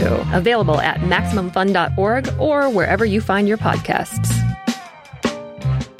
What's up? I'm James, the co-host of Minority Corner. And look at that! I'm Aneke, the other co-host of Minority Corner. Girl, guess what? What? We just hit our 100th episode! What? And what do you think is going to be in store for the next 100? Probably some more feuds with Jennifer Hudson, and I'm telling you, we'll probably do more investigative reporting, too, like we did with the Kodak and their racist film. Not to mention exposing the truth, like how we did with the ugly history of the Texas Rangers. But we always lighten the mood with a splash of pop culture. Olivia Pope's new wig, have you seen that? It's poppin'. Just like your lip gloss. And Janet Jackson. And we like to put our nerd glasses on and talk about things like Marvel. It's true. That's it. I don't speak about DC. But you just did. What? All from a perspective that's black, queer, and ladylike. So come on over and learn, laugh, and play and join the corner. It's a lot of fun. I'm having fun right now. Minority Corner. So we have got multiple sponsors for the podcast. Yay! Today. Keeping the lights on. What's that ringing noise that I hear on your end of the... Oh, that's just Elliot? Water going through the pipes in Oh, the okay. house, I think. Did it turn off just then? Yep. Yeah, it just turned off. Yeah, that was water going through the pipes. Yeah, it sounded like almost like a doorbell or something. It was not. Well, this I actually don't have a doorbell. fascinating stuff for the podcast. Mm-hmm. But you don't have a doorbell? How do people announce their arrival? Do you have a herald? Yes, I have a herald named Harold who stands outside. Mm-hmm. And he says, "Let me tell everybody, hey, hey you, hey, the food's here, hey!" And I'm like, "Oh, okay, thanks." Speaking of food, Blue Apron. Oh, what a pro! What a pro! Blue Apron is the #1 fresh ingredient and recipe delivery service in the country. How it works is you get a box full of fresh ingredients sent directly to your home, portioned out perfectly with instructions on how to make like 3 recipes. And yeah. Go on. And you have them for food. You eat them for your meals.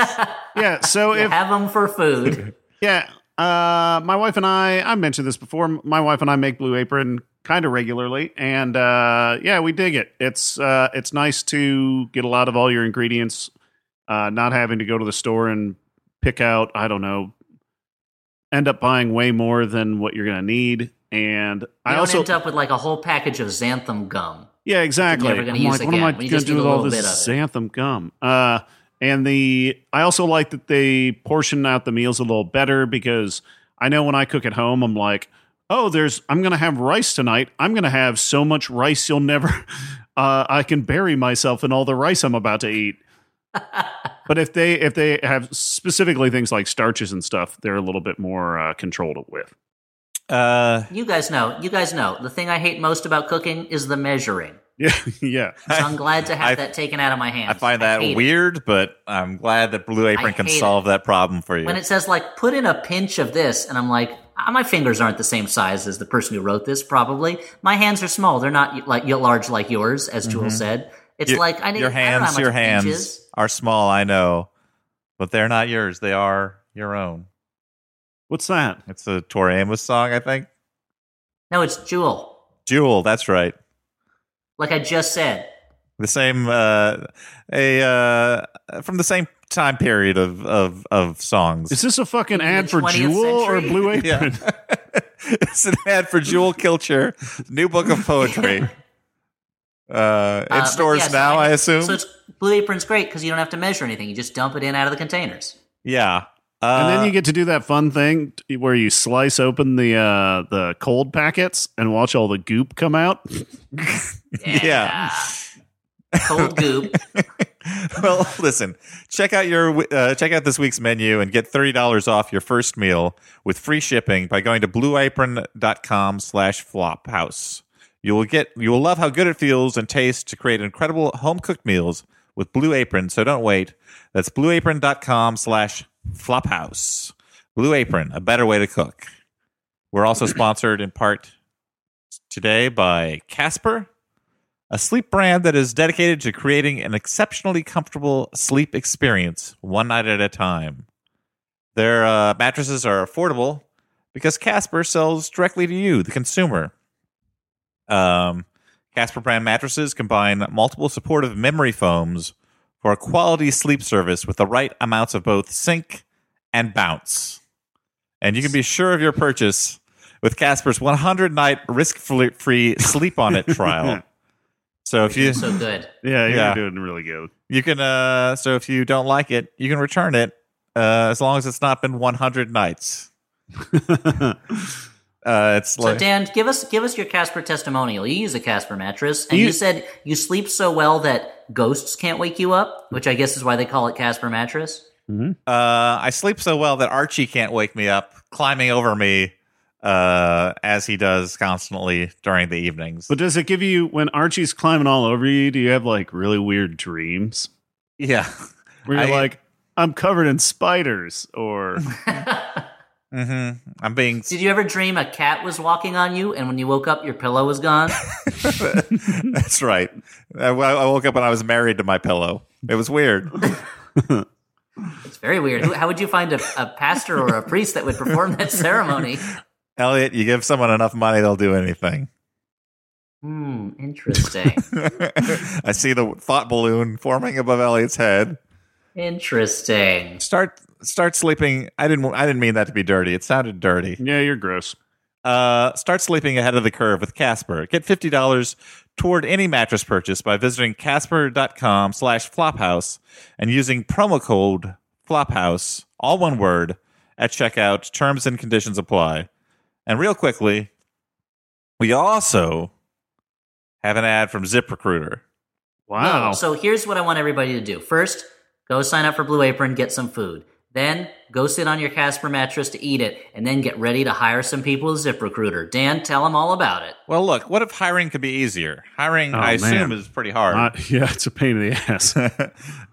What if it can be easy, Stu? What if it can be more streamlined and less time-consuming? I love it. With ZipRecruiter, you can post your job to over 100 job boards with just one click. And ZipRecruiter doesn't depend on the right candidates finding you. It finds them. What? A turnabout by actively notifying qualified candidates about your job. No wonder 80% of employers who post on ZipRecruiter get a quality candidate to the site in just one day. And right now, our listeners can post jobs on ZipRecruiter for free. Just go to ZipRecruiter.com/flophouse. That's ZipRecruiter.com/flophouse. I realized you could live a whole life using just the things that sponsored us today. Blue Apron, there's your meals taken care of. Uh-huh. Casper mattress, There's your bed, maybe your home if you want to live in a tent made out of a mattress. Yeah, I mean, you might have that like Japanese minimalist lifestyle where everything serves multiple purposes in your home. And you only keep those things that give you joy. Yeah, like Casper's and Blue Aprons. Ironically, not a DVD of the movie Joy, which gave no one any joy. Throw it away. And then ZipRecruiter, it's like, hey, I need a job to afford this fancy Blue Apron Casper mattress lifestyle. Maybe I'll hire somebody and then they'll hire me. And you go to ZipRecruiter and you do it. Yeah. It's a perfect, it's what we call a perfect triad. I guess we call it that now. I guess I'm fucking locked in. Something witty. Just a bunch of words I said with a lot of stumbling at the end that I wish the audience could have seen Stuart's look of disgust when I reached the end of that interminable sentence. Okay, guys, we also have us a hot Jumbotron. Yeah. From whoa, steaming Jumbotron right out of the jumbo. Yeah, let me get my pot holders because this one's coming in super hot. Okay, are you ready? Okay, let's start. Okay, now let's start over.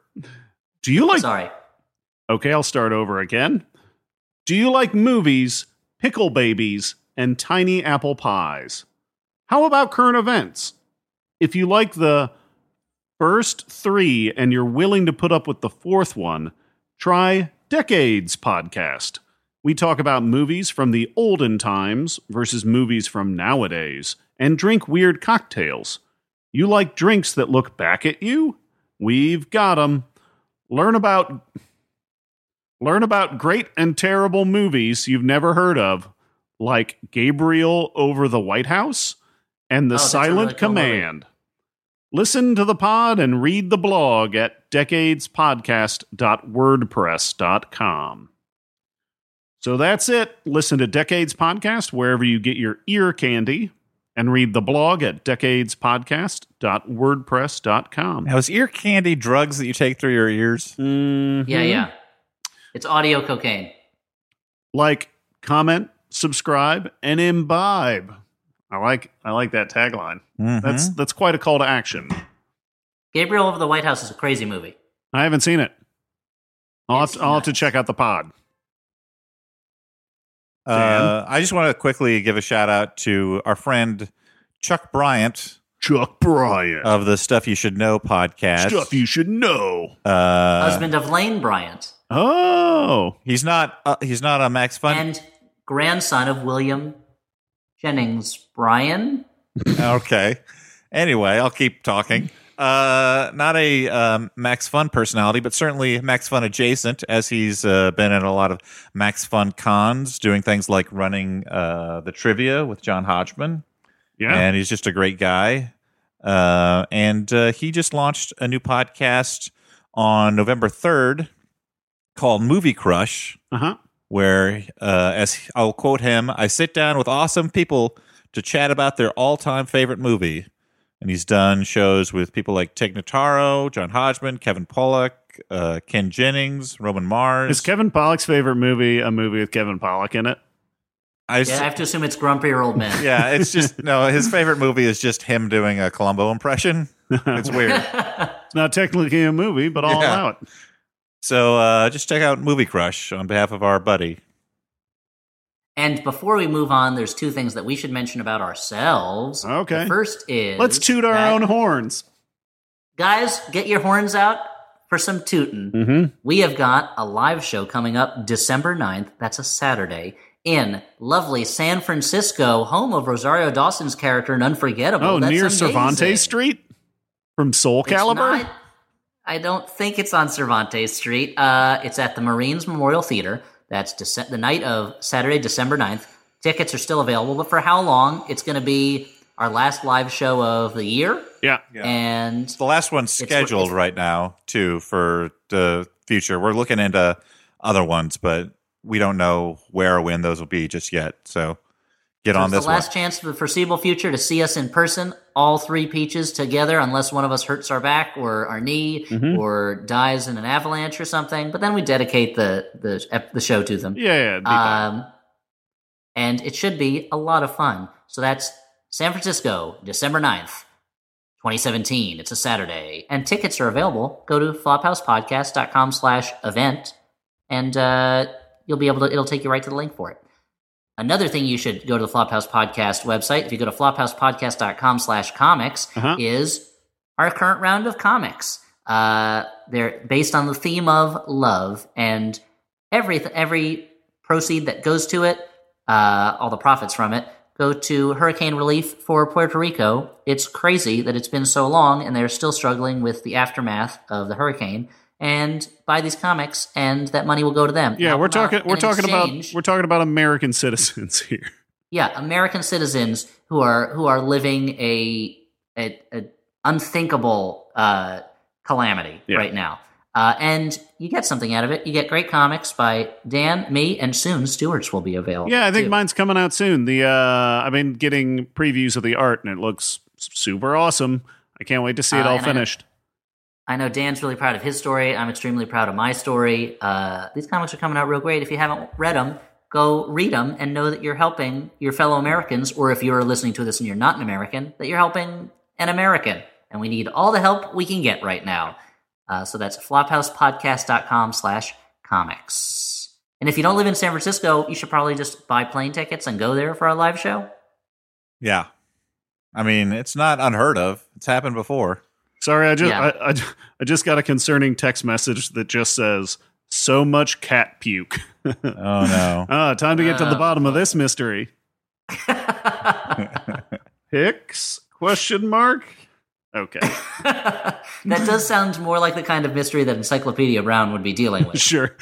Bugs Meany's trying to sell cat puke to people and passing it off as Dan's chili.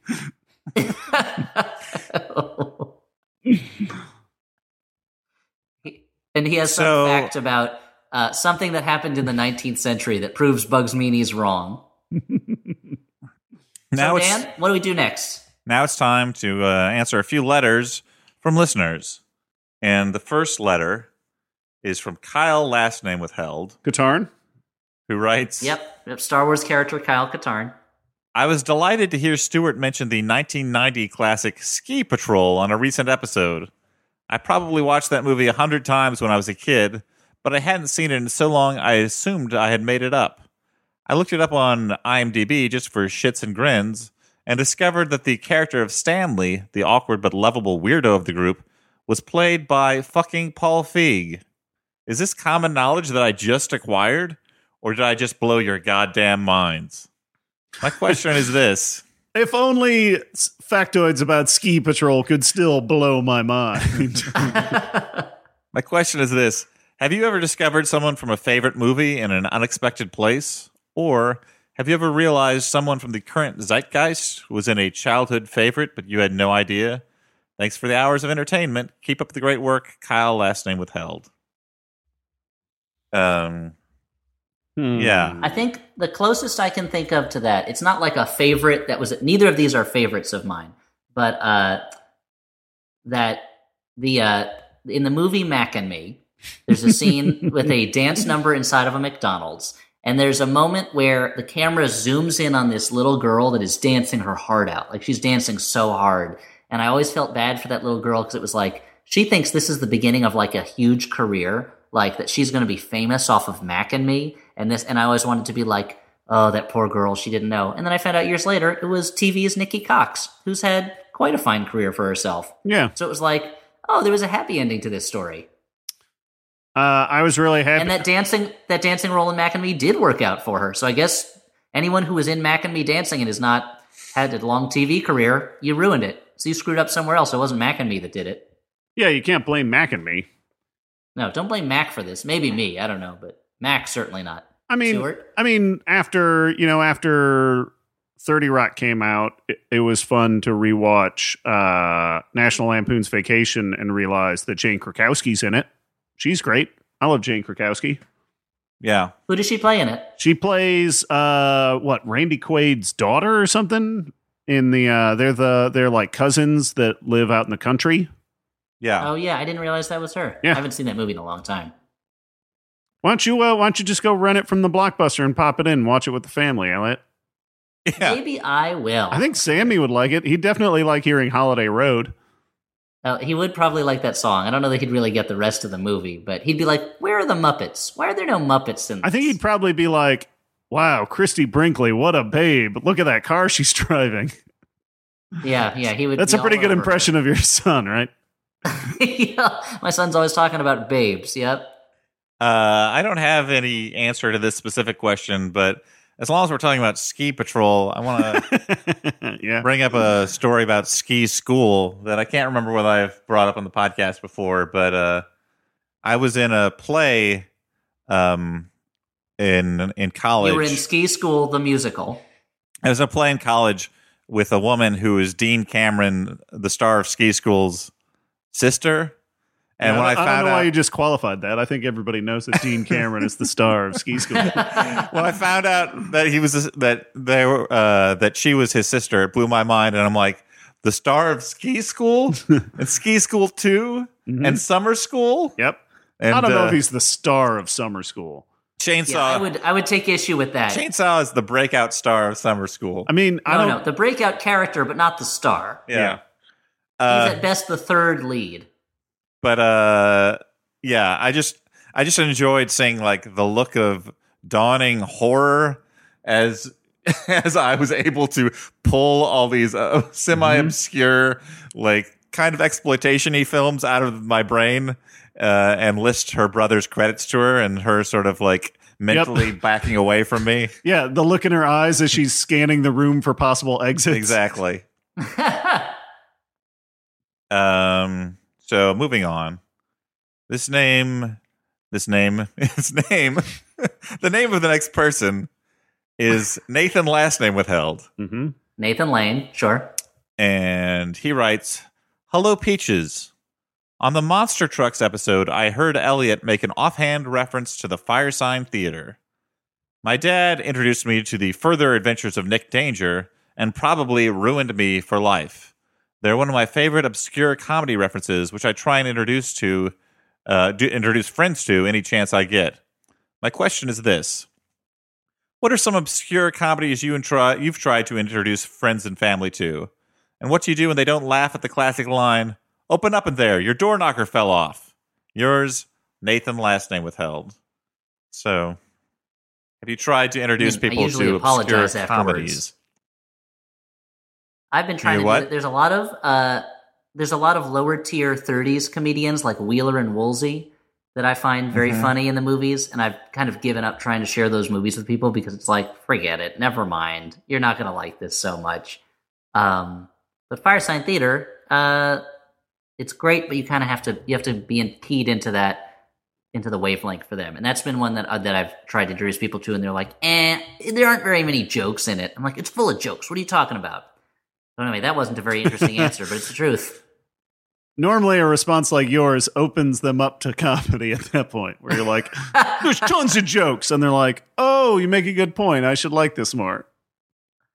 I mean, I know when my wife and I first started dating, I think I definitely tried to introduce her to like, this was years ago, but to like Graham Linehan comedies like Father Ted and Black Books and, I don't know, the IT Crowd. And this was years ago before Graham Linehan became a problematic like. But Charlene just did not take to it. It was far too British for her. Yeah. I think I may have related this story on the podcast before. It's so hard to remember after so many episodes what I'm boring people by reiterating. But this is well, I mean, if the question is, are you boring people, then just assume yes. Okay. That brings a lot of freedom with it, Elliot. Yeah, exactly. There you go. I don't have to worry about it anymore. It's not an obscure comedy group by any means, but I remember exposing a female friend to the Marx Brothers, and the scenes where Harpo runs after women through the scene don't play quite as well in this modern world. Mm-hmm. They seem a little more sexual assaulty than they played perhaps at the time. And my explanation that Harpo is kind of a sexless imp who wouldn't know what to do with a woman was not taken on value. Yeah, I mean, it's that sort of thing's weird. I mean, because it is. I mean, obviously, it was a different time, and it's harder to use the argument of like they should know better. I mean, they fucking should have known better. But it's not like the first season of Brooklyn Nine-Nine where they had Joe Latruglio's character being like a weird, creepy stalker dude the whole time, and you're like, you guys should definitely know better than this at this point. Yeah. What are you looking at, Elliot? Elliot's scanning his website. The movie I'm going to recommend later. Yeah, okay. And by the way, going back, I did not mean to mention like those shows were like unknown or underappreciated faves. They're just the experience I had was very similar to what the writer described. The moment of me looking at the joke, laughing, and looking for recognition and mild annoyance was all I got. So last letter is from first name withheld Joseph, last name withheld. And what a complicated name. He writes, Dear Floppies, firstly, it's always a pleasure to hear all of your voices every time a new episode comes out.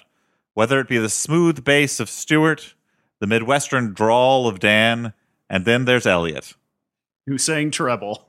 Recently, I rewatched Darren Aronofsky's controversial movie Noah. His take on the classic story of the flood divided many people, both religious and non-religious alike, and I was one of them. I'm not a religious man myself, but I found the film to be initially tone-deaf with its bizarre sci-fi themes and such a religious tale. After rewatching it, however, I found new joy with better understanding of what the movie was about. Aronofsky was going for a much bleaker take on the flood, and the more bizarre moments of the film, like the rock monsters and Noah's in the beginning tale, really make this biblical adaptation stand out. My question is, what are some films that made you go from hating it to actually liking it? And how did you feel about Aronofsky's Noah if you saw it in general? As always, keep on flopping in the free world. Sincerely, first name withheld, Joseph, last name withheld. What a complicated name. Yeah, I don't like it. I mean, I think an example of a movie kind of similar was seeing Prometheus in the theaters, because there's a lot of things that I liked about it, but it felt like, I'm like, wait, this is supposed to be a prequel to Alien. Why isn't this better at being a prequel to Alien? And being really frustrated by it. But the more I thought about it, the more, and then seeing it a second time, I totally came around on it and was like, I don't give a shit if it's a prequel to anything. Yeah, I'm having a hard time with this because I'm not saying that I'm always right, and so my opinions never change. But I rarely have an experience like this. Nothing's jumping to mind. You're old stick to your guns McCoy. That's what we call you. I am old stick to my guns McCoy. I mean, it's much more likely that a movie I liked initially, then I reevaluate and I'm like, oh, this isn't so good. Like, you're talking about Monster Squad? I'm talking about something like Forrest Gump, which the first time I saw it, I was swept up in kind of the emotion of it and how technically proficient it is. And then later on I was like, oh, this is a weirdly conservative movie that really celebrates a go along, get along attitude that I'm not sure that I agree with. And but I mean, more likely I'll try and watch a movie that I know is going to be good, and I'm just not in the mood for it. I remember I tried to watch the movie Repulsion the first time, and I was like, I'd heard that it was this great horror movie, and I wasn't in the mood at the time for a slow burn, someone becoming crazy over time movie.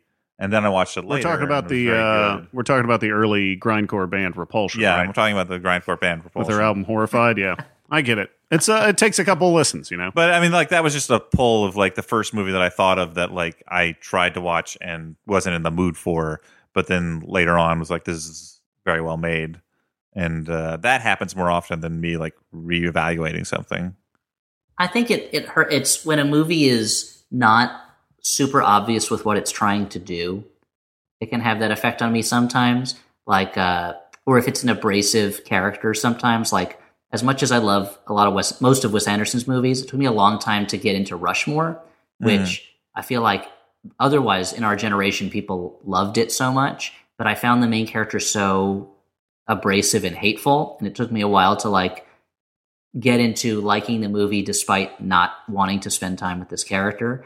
But then there's a movie like Young Adult, which I haven't watched again yet, but I'm curious to watch it again because the first time I watched it, I like didn't really know what the movie was until very late in the film, and I'd already kind of decided I don't like this movie. But watching it now, knowing what I'm in for and like what the movie's trying to get at, I think I might appreciate it more. I don't know. I haven't tried yet.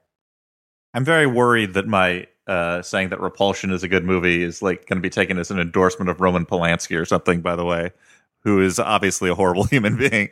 Monsters can make good things. I mean, it's on a very certain level. Like, no one can be such a horrifically evil person that Chinatown stops being an amazing movie. You just have to be like, this is an amazing movie that was made by a terrible person. Yeah. Like a truly terrible person. Yeah, like, you can agree that you like something and not want to support that person. Yeah. Yeah. Well, I mean, like, that's a debate that people have, and I'm not sure. Mm-hmm. You could say, I like Chinatown, but, you know, if I met Roman Polanski, I'd punch him in the face. Yeah. Yeah, there you go. But I'm just amazed that old stick-to-his-guns McCoy is suddenly backing away from an opinion that he proffered very clearly. Well, seems like he's not sticking to his guns anymore. Yeah. Oh, what's this all about? Sounds like his hands are covered in something slippery, so the guns can't stick to him. Yeah, they used to be covered in honey, so the gun stuck very well. Yeah. But lately you've been working on a car and your hands are covered with grease and oil, so the guns just slip right out. Old slippery guns McCoy, they call me. Oh, but cool. That's a debate we can have at another time about how okay is it to like something created by a monster. Like I feel like any debate of pop culture is certainly now more than ever that topic comes up a lot, and I'm sure we've talked about it before here.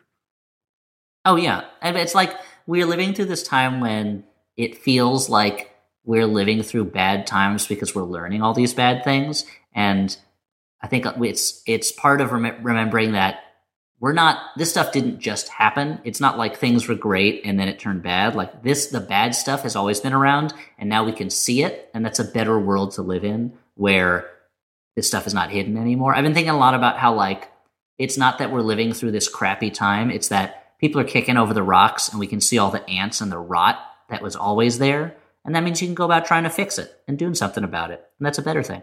Yeah. You can also say diagnose the problem. You can also say I like Roman Polanski's older movies.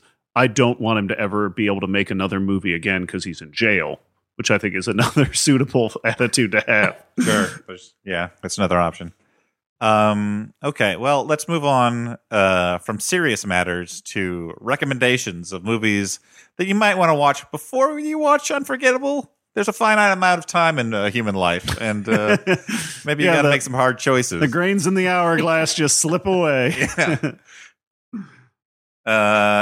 Let's. Wait. No, let's just sit for a moment and let a few of those grains slip by. Yeah, Dan. Okay. I thought you had one in the fucking chamber when you started this. Oh yeah, No. I was just wondering.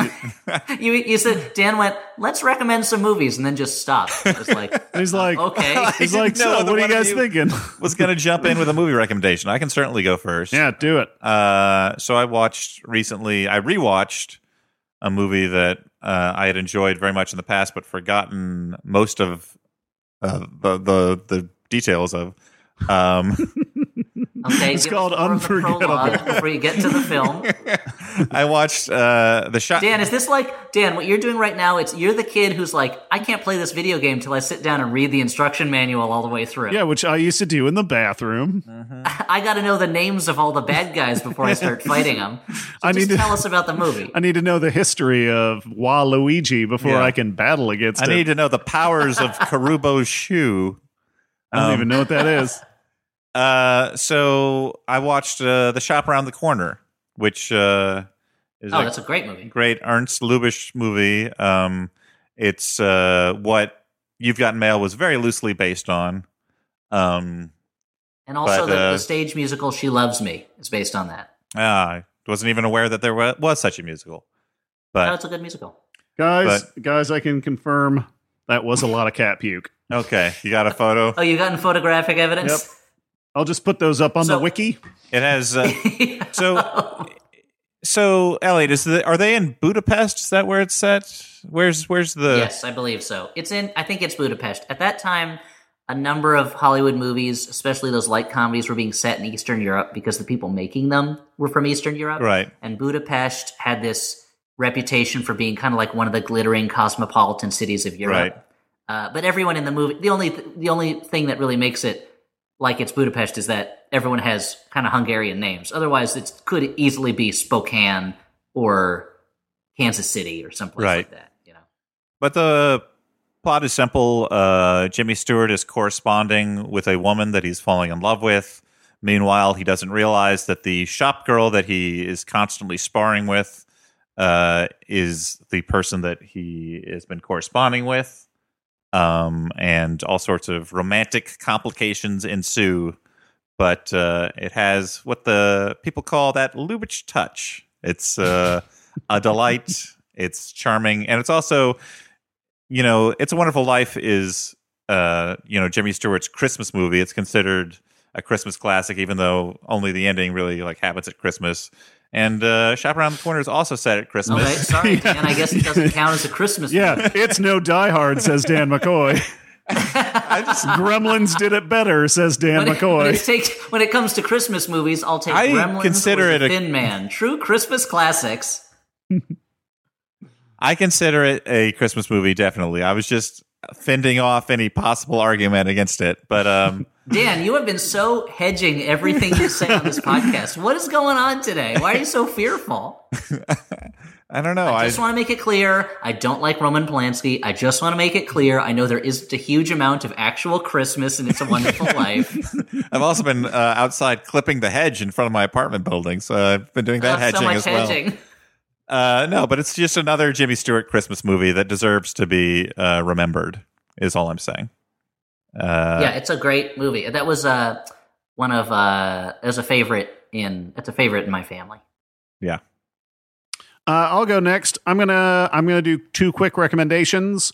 The first one is a movie that I think needs all the love it can get right now because it's crushing it at the box office. That's right. I'm going to recommend Thor Ragnarok. Check that shit out. It's great. I mean, I knew I was going to love it. I like Taika Waititi's other movies quite a bit. It definitely feels like a comedy with some action thrown in. All the performances are great. And particularly, I really loved the Valkyrie character that is portrayed by Tessa. Valkyrie, yeah, she's great. It's one of the first times that I feel like Marvel put a female superhero on screen who is enjoying being a superhero. Like, actually seems to be having fun doing this stuff, which is nice to see. I don't know. I feel like her character is, in any other movie, is the character that would be played by like the fun, like Kurt Russell character.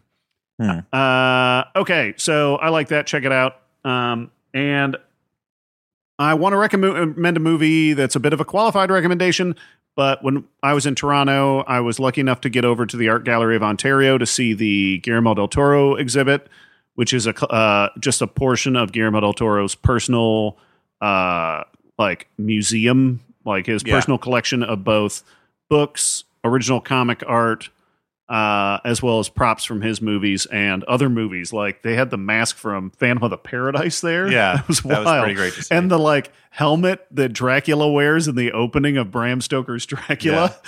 Yeah. That was awesome. And some original pages of Bernie Wrightson's Frankenstein, which was amazing.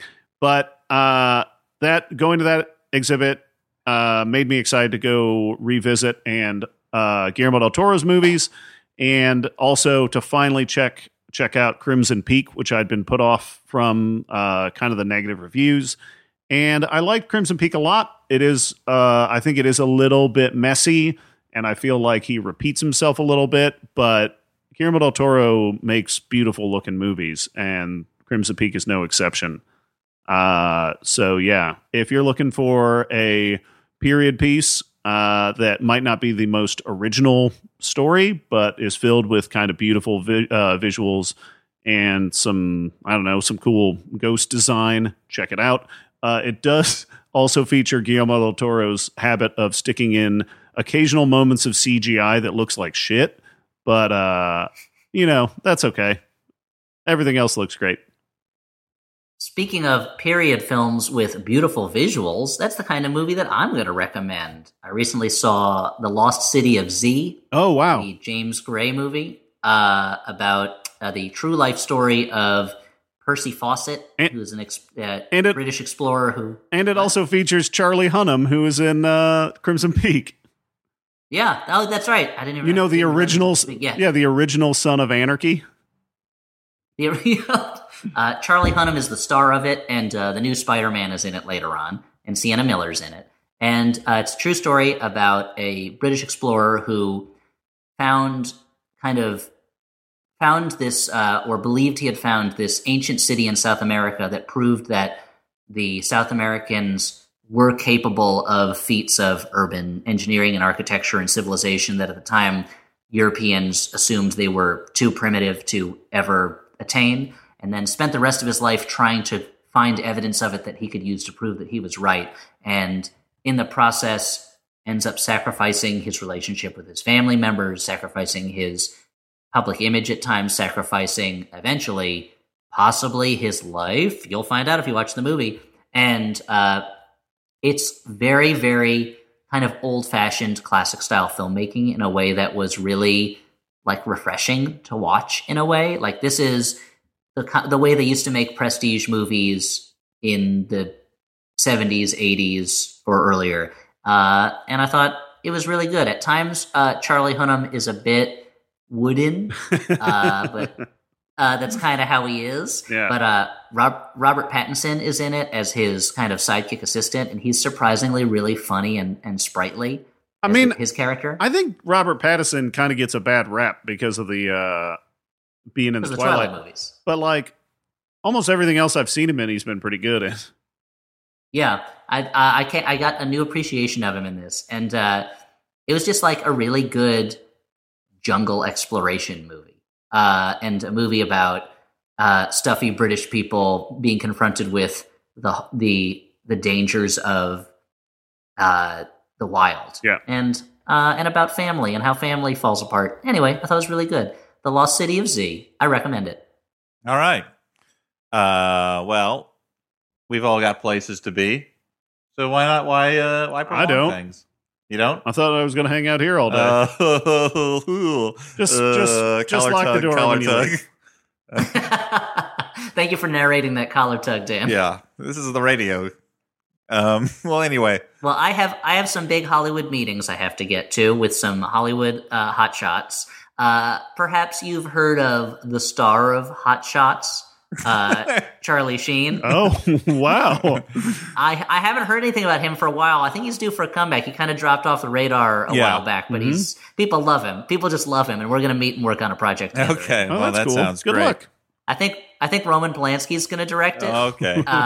Again, another guy you don't hear a lot about these days, but we've got Harvey Weinstein on to produce, so I think we got a real chance at success. Oh boy. Just great guys, the whole group. Anyway, so the movie is going to be called Bad Idea, the movie. Oh wow. I'm glad that you're bringing back the movie subtitle to your project. Just well, we were talking to theater owners, and they thought if people walked up to a marquee that just said "bad idea," they'd be like, "You're right. It is a bad idea to waste my limited time on this earth sitting in the dark watching someone else's creation. I'm going to go do something in my own life, and then the theater owners don't get money, and the movie doesn't get money." So we got to call it Bad Idea the movie. The same way that people were worried that someone would walk into a theater and say, "1 hot dog, please," and they didn't sell hot dogs at the time. Now they do in theaters. Now if you walked into a theater and said, "1 hot dog, please," they'd say, "Here you go. That's $17. But at the time, they didn't sell that. So people would not know it was a movie called Hot Dog the Movie. But now it is. Yeah, when the Alamo Drafthouse did a screening of Hot Dog the Movie, they made a special menu that did not feature any hot dogs, and people burned the place to the ground. All right. Rightfully so. It's like Katherine Heigl and her dad. It's like when people bought tickets to the Emoji Movie thinking it was going to be a movie, and there was just a giant emoji on the screen, and they're like, we want our money back. Yeah. And that's why the movie didn't do that well. Yeah, that's the story. Anyway. That's the oral history of that. That's been our show. Thanks for listening. Go to Max Fun to listen to a lot of other great podcasts and check it out, MaximumFun.org. And we'll be back at you sooner than you think. Actually, probably exactly when you think. I don't know why I said sooner every than 2 weeks, pretty much when it happens. It's on schedule. Or are we going to release like a secret episode, like when a band is playing a secret show at a club somewhere? We'll be visiting you in your dreams. But before that happens, let's sign off. I've been Dan McCoy. Hey, I'm Stuart Wellington. Elliot Kalin here at the bottom of an ancient Roman cistern. Remember that joke? I made it earlier. See you later, guys. Bye.